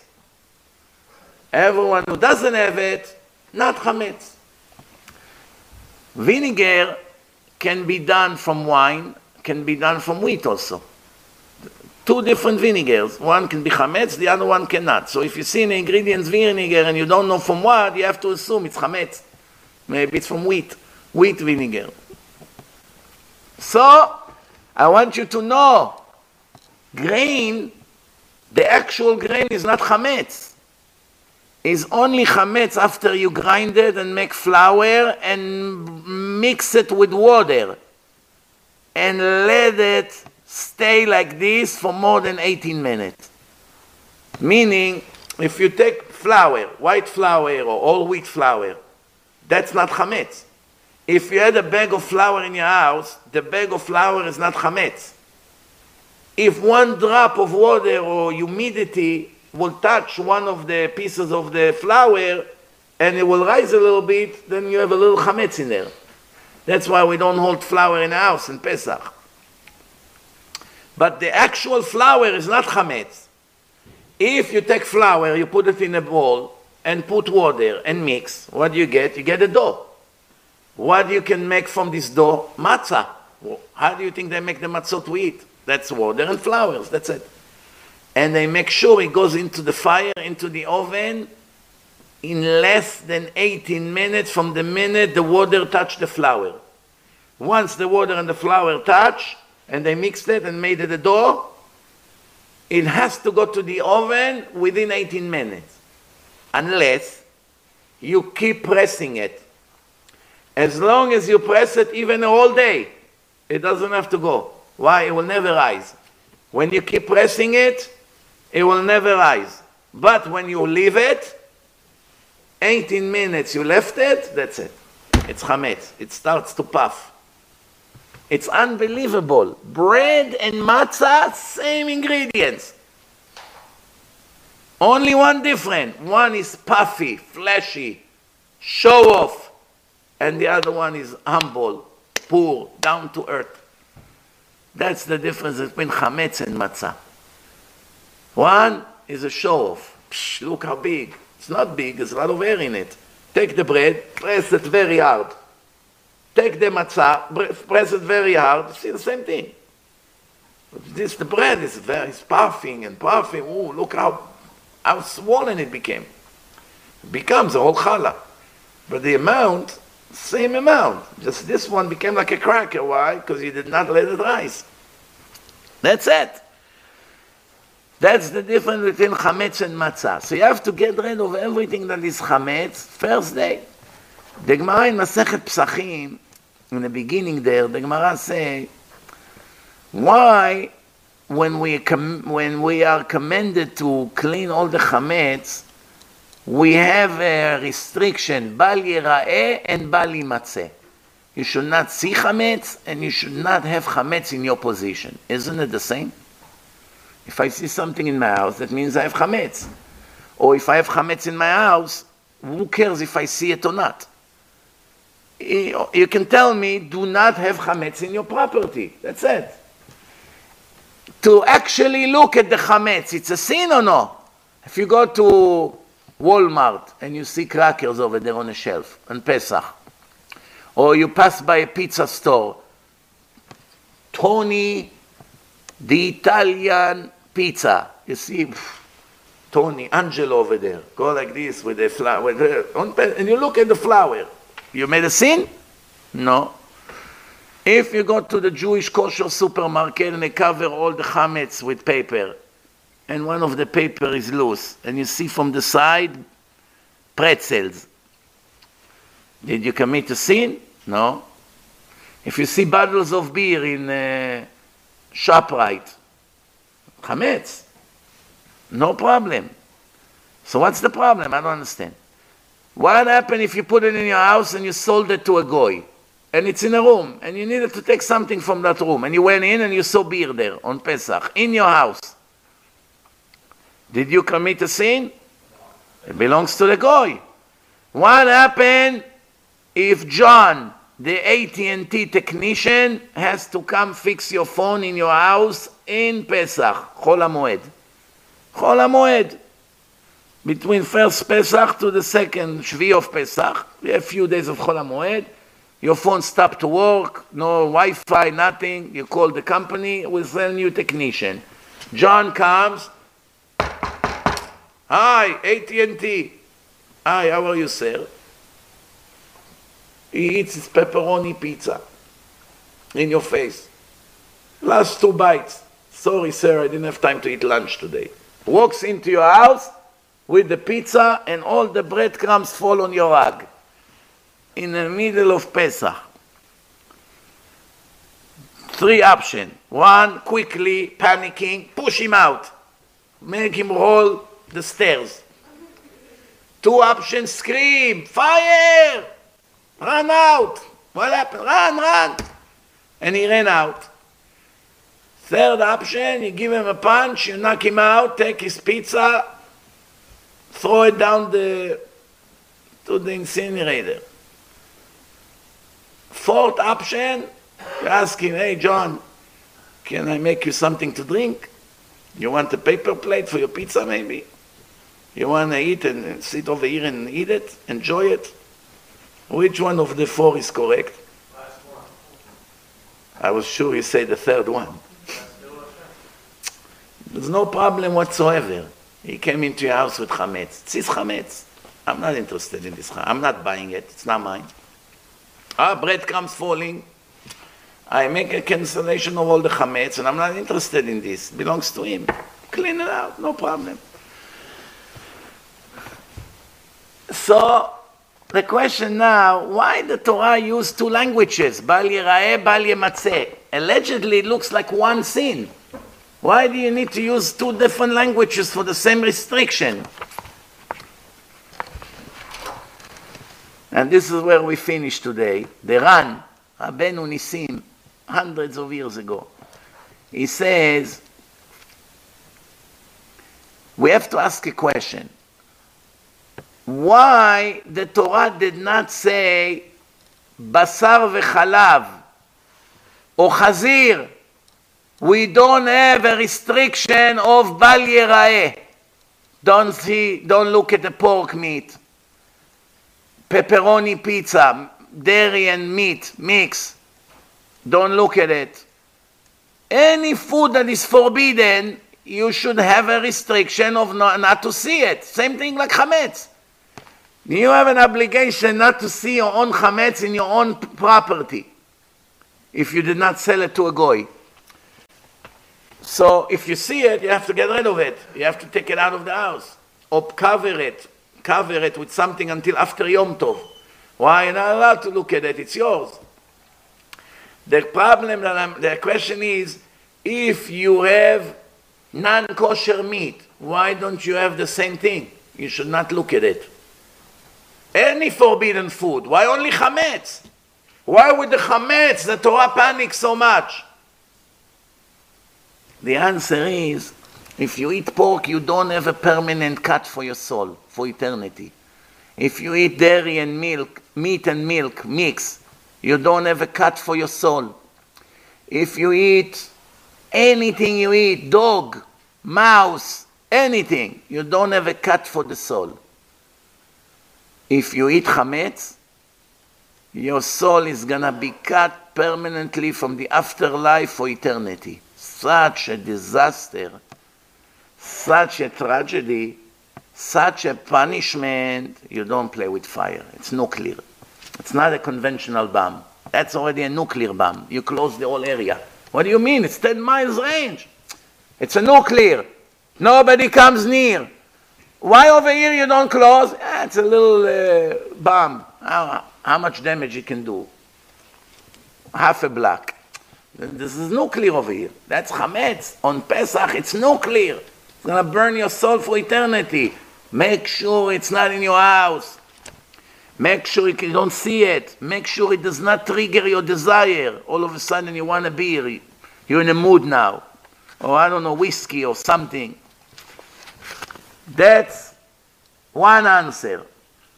Another answer is, let's look how beautiful. The rest of the year, you are used to eat chametz every day. Every day you eat macaroni, spaghetti, bread, bagels, beer, whiskey. Almost every day in your life you eat chametz. since it's something that you're used to, you may forget it's Pesach now, Chol HaMoed. It's a regular weekday, you work, oh, I'm hungry, you take a cookie, oh, I forgot, Pesach. It's a habit. The Torah says, make sure it's not in your position. Get rid of it, don't keep it around. בל ייראה ובל יימצא. But other food, it's not the same. Because you know all year around what's kosher, what's not kosher, you're already used to it. But this is kosher 51 weeks of the year. Only 1 week, the same thing that you eat every day become forbidden. Pork, it's forbidden all the time. Milk and meat mix, it's forbidden all the time. You will never by mistake eat it out of habit because you're religious. But chametz, sometimes you don't think. The stipler never ever remember if he eats or not. Never. Same thing Chazon Ish. Their mind was so much in Torah. So there was one Talmid in yeshiva, he used to bring the stipler a big cookie. Just that he'll eat something that he won't faint. But all day you don't eat anything. So they brought him a cookie. One of these round cookie. I will keep him alive until the evening when he goes home. His wife going to give him food. All days in yeshiva learning. One time, the student came and he saw the cookies on the table. An hour after he brought it. Usually he eats it right away, make bracha, mezonot, and eat it. He said to him, Rabbi, why didn't you eat the cookie? What are you talking about? Of course I ate it. I even made a bracha on it. If I ate the cookie or not, I never remember. That's the truth. But I remember if I made bracha or not, and I did make a bracha. He said, Rabbi, look at the cookie right next to you. You sure he didn't bring two? No, only one. What happened? From the ceiling, you know how a piece from the sheetrock fell? Fell all the way right next to it. And because his mind was so much, he ate this lime that fell from the ceiling and didn't even feel, meaning his mind was totally out of this world. He did not feel the difference between the cookie, it's not cracker, cookie, or this. He ate it and made bracha sha'akol on it. And the cookie remained there. The Chazon Ish, they needed to watch him because he said, I never been hungry in my entire life. I don't know, I ate, I did not eat, because their mind were not here. When the mind is here, you feel things. When the mind is in a different world, nothing, you don't feel anything. I told you once, Rav Ovadia Yosef had a surgery in his stomach. They cut it open with no anesthesia. He said to the professor, wait few minutes until you see me that I'm in a Gemara. When you see that I don't hear and see what's around me, you can start working. I never believed that story, to be honest. Et chataai ani mazkir hayom. Who say that?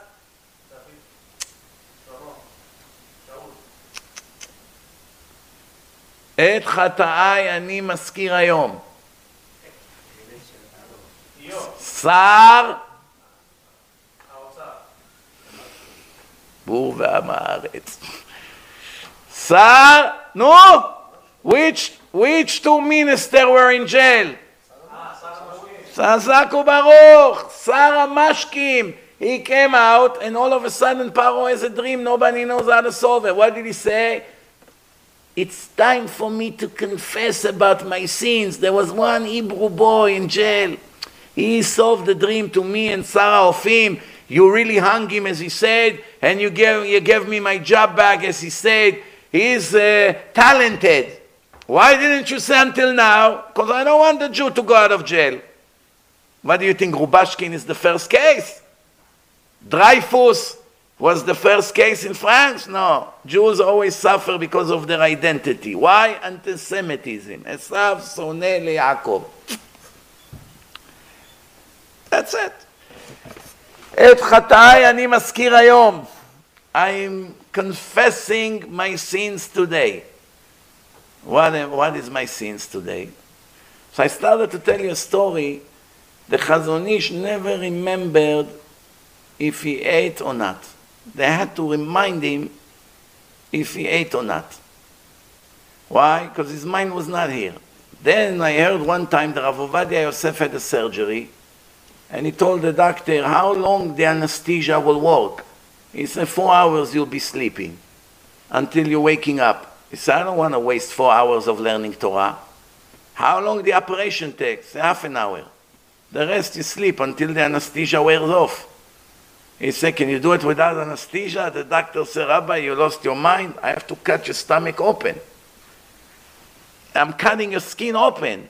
I must put you in full anesthesia.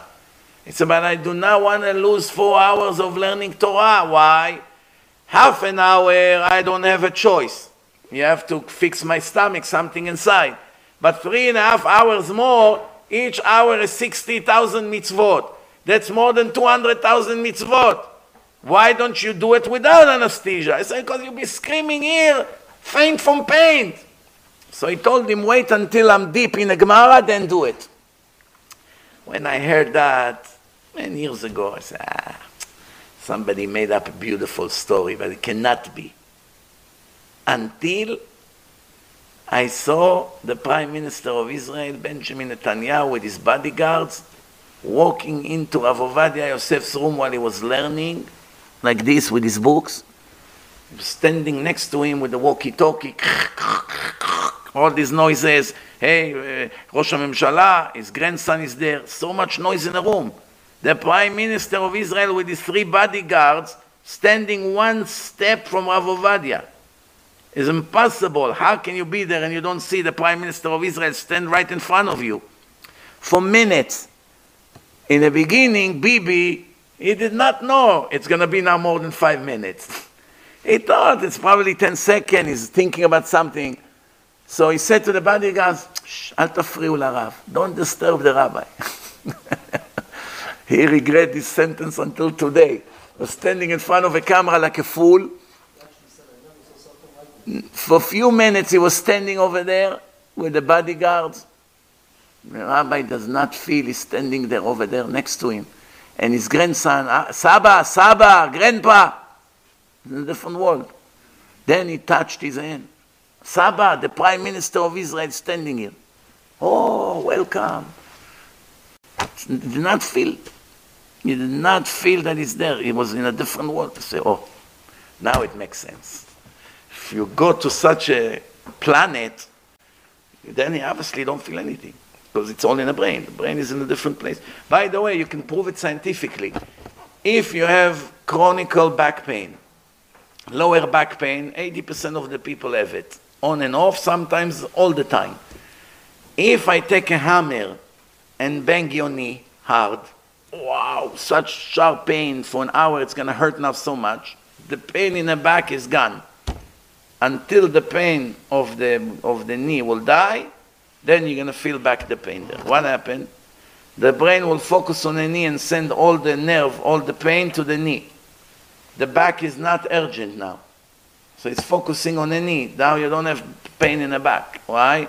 Because the brain is like a captain of a boat. He needs to operate according to the emergency of a situation. He sends the pain over here. So the pain over there, you don't feel anything. It's unbelievable. Same thing in happiness and in sadness. Sadness and happiness.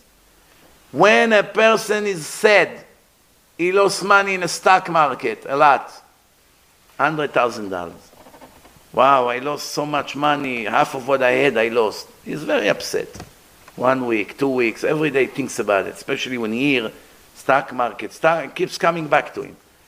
What happened, God forbid, if his boy died? Accident happened. A week after he lost the money in the stock market.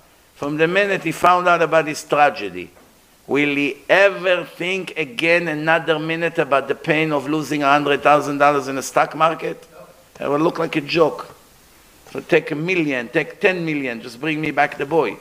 Once his agony went to the tragedy of the boy, the tragedy of the money became not existent. Same thing in happiness. If you make now $5,000 in the stock market, you're so excited. What is so happened? Mendel, all day smiling. Wow, it was the best day I ever had in business. Wow, I made $5,000 today. Usually I work all month to make it. In 1 day I made it. So happy, smiling. What happened if 10 minutes later They call him from the government, Mendel, hi, you just won the annual prize of Sleepy Joe, $1.5 million. Wow! He runs the street. I'm a rich man. Say, wow, yesterday you made $5,000. Enough with you nonsense, 5,000. What are you talking to me about $5,000? His mind is already in the happiness of the $1.5 million. You think he has time for the $5,000? It's a joke. Why are you wasting my time? Why are you even mentioning it? It's a joke. Don't be stupid. I'm talking to you about a real happiness. You're talking to me about fun. But yesterday, all day you were smiling. Why? It was a big thing for you. Or if you have a boy after 10 years that you couldn't have kids, you care about money you made or you lost? Come on. What are you talking to me about business now? It's the happiest day of my life. You're talking to me about winning and losing, investing. Don't talk to me about this now. Now let me enjoy the happiness of the moment. By the way, you should know, all people, almost all people, there's always some exception to the rule, but it's very rare. All people have bad traits. Some more, some less. Some are more angrier than others. Some are more proud. Okay, everyone. You can see in every field, can give him a mark from 0 to 100. Pride, this. Ego, anger, stinginess, selfishness, ungratefulness. There's a lot of negative in each person. But obviously, Reuven and Shimon, they don't have the same level of pride. They don't have the same level of jealousy. They don't have the same level of stinginess. They don't have the same level of anger. There's always going to be more or less each one of them than the other. It's never the same exact thing. Also, some things that make you angry won't make him angry and vice versa. Or generosity. Some things you're very generous on, some things you're very stingy on. Depend. So it's only Hashem knows how to measure. But one thing I tell you from life experience, when a person has bad traits, and you see it every day in his behaving, show off, ego, selfishness, stuck up, put people down, if you're going to make this person very happy, how? It's another story. You bring him up to a very high level of happiness mode, all his bad character traits are gone. You're not going to see anything. It's all gone. No jealousy, no anger, no fighting with anyone. If he gives now $1 a day tzedakah, he's going to give 100 in one shot. No stinginess, nothing. Why? He's so happy. He doesn't care about anything else anymore. Take away his happiness, he's back to the way he was. Complaining, sour face, anger, jealousy, fighting, politics, lashon hara, this, that. Took away his happiness, every negative pops up. Give him a lot of happiness, the negative dies out. Same thing the other way around. Sadness. A person sad, doesn't have good mood, is automatically complain. Everything kills him. You see someone successful, he becomes even more sad. The positive cannot come out of him. That's why when a person is sad, he loses prophecy, if he's a prophet. Hashem does not talk to him anymore. Why? He goes to a level of sadness, he loses prophecy. So it's unbelievable. Once a person is happy, you cannot believe it. He's not jealous anymore. So I told one woman came to me to complain that her sister-in-law is very jealous with her. Always their eye on her, always wish her bad, always do things behind her back to cause her harm. And she said, I don't know anymore what to do. The more I help her, the more I do for her, the more, nothing helps. She always must stick the stick in my wheels. So I said, I have a solution for your problem. What's the solution? The other woman, obviously, she's very jealous with you. You have what she doesn't have. She kills herself for it. She can see you succeeding, blooming, living the life, when her life is miserable. On top of everything, in her subconscious, you don't respect her enough. She feels that you are here and she's there, and you look at her down, and you're not making her any, you're not giving her any importance. That's ignite her jealousy and anger and all the bad traits 10 times worse. So what are you suggesting? Change your behaving towards her. What? From this moment on, be extra nice to her, give her a lot of compliments, tell her how great she is, and wow, I wish I was like you, wow, look at you, how you do this, how do you do this cake, give her but anything you can find out. Call her, tell her how much you like her, and you would like her to do this, you're the only one I trust. Do a reverse psychology. From the minute you make her feel important, she will be your best friend. Never ever say a bad word about you. She's going to die for you. All she wants is acknowledgement. Once she will be convinced that you hold highly of her, the low self-esteem and the low confidence that she has in herself, you will make her feel more comfortable. Oh, you really think I'm great? Oh, you really think I'm the best cook? Oh, you really think I'm such an Eshet Chayil? Oh, you wish to be like me? Change everything. Only one phone call of 20, 30 minutes, that's all. Change the relationship for life. Exactly as I said. She said, we are best buddies. That was her word. I said, I told you. Miserable people, that someone around them is successful because they have bad negative personality, the only cure for now, first aid, obviously you have to teach them Torah and Musar, eventually they get rid of the jealousy because they know it's all from Hashem. Hashem wants to give everyone what he wants to give them. There's no point of being jealous, it's against the law. But right now, you can't do it overnight. So you need first aid. You need a bandage. You're dripping blood right now. Later we worry about the real problem. But for right now, you need special aid. What's the special aid? Compliments. Make her feel important. Same thing in partnerships. Same thing in marriages. Same thing in raising children. You can highlight all the negative of your son. You're this, you're lazy, you don't wake up, you're such a loser, you're so stupid. How can you not understand? 10 times, the Rebbe explained to you 10 times, you still don't understand? How do I have such a stupid boy? You can make a point and you're probably even right about your claims. But what's going to happen? He's going to feel lower and lower and lower, and the next thing is going to become the drug dealer of the town. And he's going to fill up his body with tattoos and make himself a special porcupine haircut. And he's not going to want anything to do with Judaism and marry some Fatma or Christine. Why? Because he knows he's a loser, and you made sure he will know it for a few years of his life. Why would he want to be around you? So he will run away to an illusional world. On the other hand, there is a different way. Bring him closer. Wow, he's such a great kid.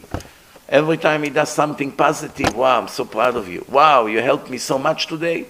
I don't know what I would do without you. What a gift Hashem gave me. Find something.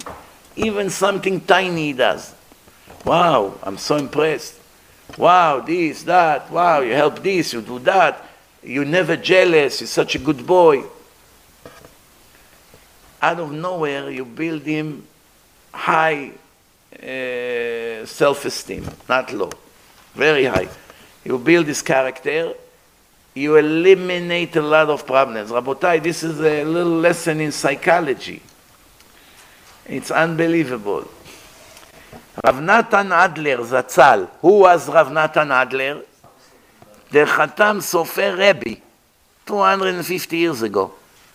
Khatam Sofer was a student of Rav Natan Adler. So Rav Natan Adler was a giant Chacham, right? If Khatam Sofer was his student, and he's one of the biggest Ashkenaz rabbi ever lived, so his Rebbe is just as good as him, no? Right or wrong? Rav Natan Adler says, it says, the Torah says, Ach bayom harishon tashbitu seor mibatechem. Ach means specially, on the first day. Meaning before Pesach start, not after. After it's too late. You gotta clean and burn all the chametz. Why? Because everyone will eat chametz, his soul will be cut from the nation of Israel. And from the first day to the seventh day, you're not allowed to eat chametz, and people are used to eat chametz. Why did I mention Rav Natan Adler? I'll tell you a secret. Rav Natan Adler, I'll finish with his story. He came to the Sfaradim, to the Middle Eastern Jews. He was Hungarian, in Hungary, complete Ashkenazi. That's, by the way, in the first generation of Hasidut. You have the Baal HaTanya, you have Baal Shem Tov, then Baal HaTanya, then Khatam. So this is in Hungary. There was a lot of Hasidim there. It's the beginning of Hasidut. Before these Rabbanim, there was no Hasidut. Baal Shem Tov started Hasidut. So he came to the Sfaradim to teach him how to talk. He said, we the European Jews don't know how to talk. We don't know how to daven. We don't know how to speak correctly. You lived in Mesorah, in tradition, in the Middle East, where all the stories of the Torah took place. Avraham, Yitzchak, Yaakov, the Shvatim, Bnei Israel. It's almost in the Middle East. Avraham Avinu was from Kurdistan, Ur Kasdim. The glorious Jewish history of the Jews, Aram Tzova, all these places, Syria, all these areas, in Egypt, it's all Middle Eastern places. No Jews in Europe yet. Only after they went to exile and they were in Bavel, which is Iraq, hundreds of years later, Jews started to move to Ashkenaz, to France, to Germany, 1200 years ago approximately. That's it. Before that, there was only one way of Judaism, Middle Eastern Judaism. There's no such thing, Ashkenazim. Ashkenaz, in the Lashon of the Navi, is Germany area, Europe. There was no Ashkenaz yet among Jews. It was among Goyim Ashkenazim, meaning European Goyim. There was no European Jews yet. Plus, he already saw that the European Jews, they are very influenced from the European Goyim in every one of their customs over there. When already we speak like them, we have their accent, and we slowly are so different than the way of the Middle Eastern Jews. Plus, he knew that, for instance, Shulchan Aruch say you have to pronounce Ayin, from the throat, Ha, from the throat.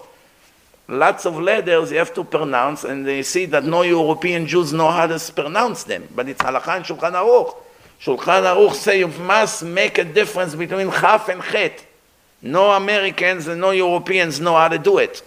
You have to make a difference between Aleph, Hey, and Ayin. Aleph is A. Ayin is A. And Hey, it's Ha. It's three different ways. Europeans and Americans, all of them is A. They don't know how to say the difference between Hey, Ayin, and Chet. They don't know how to talk. So he came, I'm telling you a story, you can go and check. He came to the Sfaradim to teach him how to pray. I had a Chevruta, Schwartz his name was, Ashkenazi. And many of the things used to do like Sfaradim, like Megillat Esther, comes to me every year to read by me, said these two corrections that the Ashkenazim have against the Mesorah. I was an expert in Mesorah. I read only in Sfaradi Megillah. Also speak, when he was reading in the Torah, he was practicing how to say Why? He said, well, I'm not going like Shulchan Aruch. So I have to learn how to talk. Today it's very difficult because the way you are, I have one American woman, she heard my lecture about Shema Israel. Remember 2 months ago? It took weeks of practicing until she finally learned how to say Something that is so natural for us, the Sfaradim, it took weeks of practice. Because the way they raise them, they don't have it in their vocabulary. You don't have it here in America. You don't have it in Europe. Nobody speaks in Europe with It's only Arabic. Middle Eastern, they speak all these letters that come from the throat. Same thing Russians. Russians have letters in Hebrew they cannot pronounce. You see, sometimes they go up to the Torah. Hungarians, instead of ha, they say ha. Right? They want to say ha, they change. Some Russians, they say, sometimes they go up to the Torah, they say it's a complete different word. Changed completely the meaning of the word. Well, what can you do? This is the way they are. That's the only language they can pronounce. In America, you have few letters that we have in Hebrew that you don't have in America. For instance, my name, Mizrahi. No Americans can say Mizrahi. Good luck trying to tell customer service when they ask you, how do you pronounce your name? You tell them Mizrahi. It will be 45 minutes until the goy will try to say Mizrahi. So what do you do to save time? You say Mizrachi. Like this right away, you get to the point. You don't have time for him to learn now how to say Mizrahi, because American cannot say chi.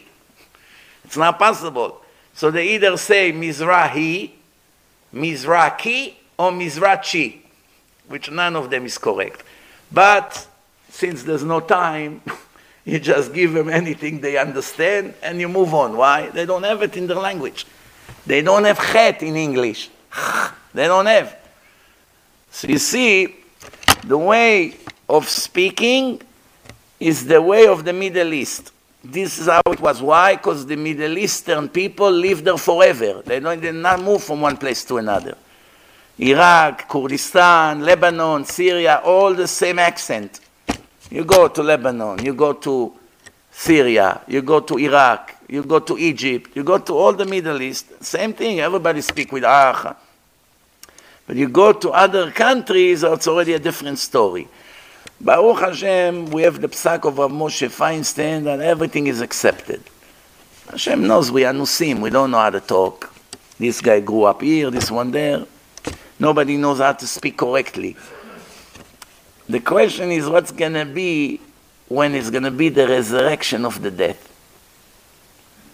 When all the righteous people will come back to life.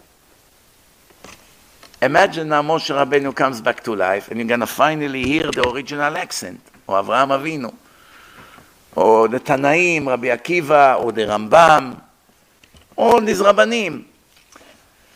It will be very interesting to see a conversation between one of the Hasidish Rebbes, Tzaddik, Rebbe from Kloisenburg, one of these big Tzaddikim, to the Rambam. Will they even understand a word from each other? It will be very interesting to see.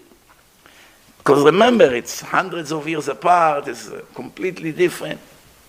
I'm curious to see what's going to happen. It's going to be people from so many countries with different accents and different way of speaking Lashon HaKodesh. They're probably going to say, Mikvodo, and answer him in Yiddish. What is this? Who are you? What are you? Where are you from? It's going to be very interesting to see. But one very good thing is, one thing unites all of us, is the Lashon HaKodesh. When I lived in Lower East Side, I went to daven by Hasidim de Polin. They have a shtibel there. Everybody spoke Yiddish there. Old people, they all were close to their 90s. I was in my 20s and everybody there was old. Why did I go there? I went to a modern place in a block. Everybody talks in a davening. Everybody modern, disrespected tefillah. I say, you know what, I can't pray over here. I'm only getting angry. Let me check the other few old shuls here. Very, very old. I came to that little room. Everyone Hasid, 80 and older. All Bnei Torah with Gemarot. That's a different, I say, you know what, I'll pray with them. But I didn't know how to talk to them because they only speak Yiddish. So the only way I spoke to them was in Hebrew. But their Hebrew is not like my Hebrew. My Hebrew is a modern Hebrew. Their Hebrew is Lashon HaKodesh. They speak to me from the way they learned 80 years ago in Poland, in a cheder. They say, Vayomer Adoni. But Baruch Hashem, I understood what they want to say. But that's the Lashon HaKodesh. Same thing by Ashkenazim. No matter where you are in the world, from what country you are, Yiddish unites all of them. You go to some place, you see a Hasid like you know, you can speak to him in Yiddish. He may speak a different language, French. You speak English. You don't know French. He doesn't speak English. Yiddish unites you. No matter what country in Europe you come, in the end, the Yiddish unites everyone. When the first Zionists, communists came to Israel, they also spoke Yiddish. But they were very not proud of it, because it was a language of the exile. Now we're going to revive the Hebrew language. There was one kofar, infidel, Eliezer ben Yehuda, he decided to rewrite the Hebrew language. But the way he did it was with thousands of mistakes, some of them probably intentional. He took words of the Torah and translated them in the opposite way. So the new generations that learn this modern Hebrew, when we speak, some of the words we mean one thing, according to Torah it means the opposite. Why did they do it? Either they were ignorant and they did not know what they're doing, or they did it on purpose to mislead the entire generation. That you come to Hashem and beg Him for mercy, and you actually ask Hashem to curse you. You understand? Similar to what I told you, when you speak in Hasidic Havara, you say to Hashem, Shaketz teshaketzeini v'ta'ev teta'aveini, which means in Hebrew, in modern Hebrew, it means that you ask Hashem to make you a sheketz, like a dirty worm on the floor, and to despite you. Do you know a person that asks Hashem to despite him? No. But when an Israeli man hear a Hasid say, Shaketz teshaketzeini, he understands that the Hasid is asking Hashem to hate him. Or, Lo totir mimeni ad boker. We in Israel say, Lo totir mimenu ad boker. Do not leave from the meat anything until the morning. If you have meat left over, you have to burn it. Don't let the meat stay when the sun rises. But the Hasidic Havara for Israeli, any Israeli in the world that hear a Hasid say, Lo totir mimeni ad boker, it means, Hashem, make sure you kill me before sunrise. Do not leave anything left from me until sunrise. Lo totir mimeni, do not leave from me anything. But the Torah said, do not leave anything from the meat. This is just to show you the punishment of the exile. One Jew say one thing, another one says in a different accent or different avara, and according to him it's a blessing, and according to him it's a curse. This is the punishment that we got for not listening to Hashem, and He scattered us in all the nations, and everything got messed up. And today, nobody in the world knows 100% if the way he speaks is accurate. It's unbelievable. But Baruch Hashem, we have a Gdol Ador of Moshe Feinstein. He said that all avarot, all shitot, all ways of davening is all accepted. The Ari HaKadosh say that in heaven you have 13 windows. Each window is from different nusach of tefillah. One tefillah, this shita goes in this window. This one, this window. Ashkenaz, this window. Chabad, this window. Everyone has a shita. B'nosach ha'ari goes in all 13 windows in one shot. This is the Chida also bring 300 years ago. Rabbi Chaim Yosef Azulai, David Yosef Azulai, the Chida is abbreviation. He writes about his Nosach ha'ari. But even about the Nosach ha'ari, you have arguments. You have the original Nosach ha'ari, like us, the Sfaradim daven, but now you have a new Nosach ha'ari from the Chabad. They say, we have Nosach ha'ari, but their Nosach ha'ari and my Nosach ha'ari is not 100% the same. There's differences. You understand? So you have to ask, who has the Nosach ha'ari before who? Chabad or the Sfaradim? The answer is Sfaradim. Sfaradim are here for over 3,000 years in the Middle East. Generation. Chabad is only 200 years old, from Baal HaTanya until now. The Ari was 300 years before. We already used to pray in the Nosach ha'ari before Chabad even started. But when you go to the Chabadnik and say, your Nosach Ari is not like mine, he gets angry. No, your Nosach is not good. Mine is the best. Mine is the real one. But the truth is, you don't know. You assume that the one that was before is the more original one. But it's no guarantee that it's the truth. Maybe there were changes made, and who knows? You never know. It's unbelievable. Yeah. Just to learn about all the Nosachim of the Tefillah, you need a year. My Chevruta Rabbi Schwartz was an expert in it. He went to libraries. He was mamash fanatic, like OCD. What are you doing? I'm going to the library. What? I have to check old writing. Sidur from 800 years ago. They have in libraries. I want to see how the Ashkenazim used to say it 800 years ago and to see if it's the same thing like what we say now. And we used to learn together Gemara, and always he come to me. See, over here we say this, it's wrong. I went to the library, I checked the original way. The original way is with this word. And what we say, we have to take off this word, and we have to say an extra word. Nobody in the world knows it. He used to write letters to Rav Mazuz. Rav Mazuz is also an expert in Mesorah, in grammar. There's another one, Rav Yitzchaki, there's Rav Breuer. There's few Sfaradim and Ashkenazim that are expert in this. Most Talmidei Chachamim do not know this. It's a different field. Mesorah and Dikduk and the tradition of the Tfilot and the Minagim, it's a whole world. You can have a doctorate on it. But Be'ezrat Hashem will continue with this next time. Baruch Adonai Leolam. Amen Amen. Please download my app, Rabotai. We're very close to have a live broadcast directly from the app. We're also going to have a telephone number that when you go on the app, you'll be able to listen to lectures from a phone number, audio. Meaning if you don't have access to videos, you can hear it by phone. Be'ezrat Hashem, we're working on a few updates. Baruch Adonai Leolam. Amen. Amen.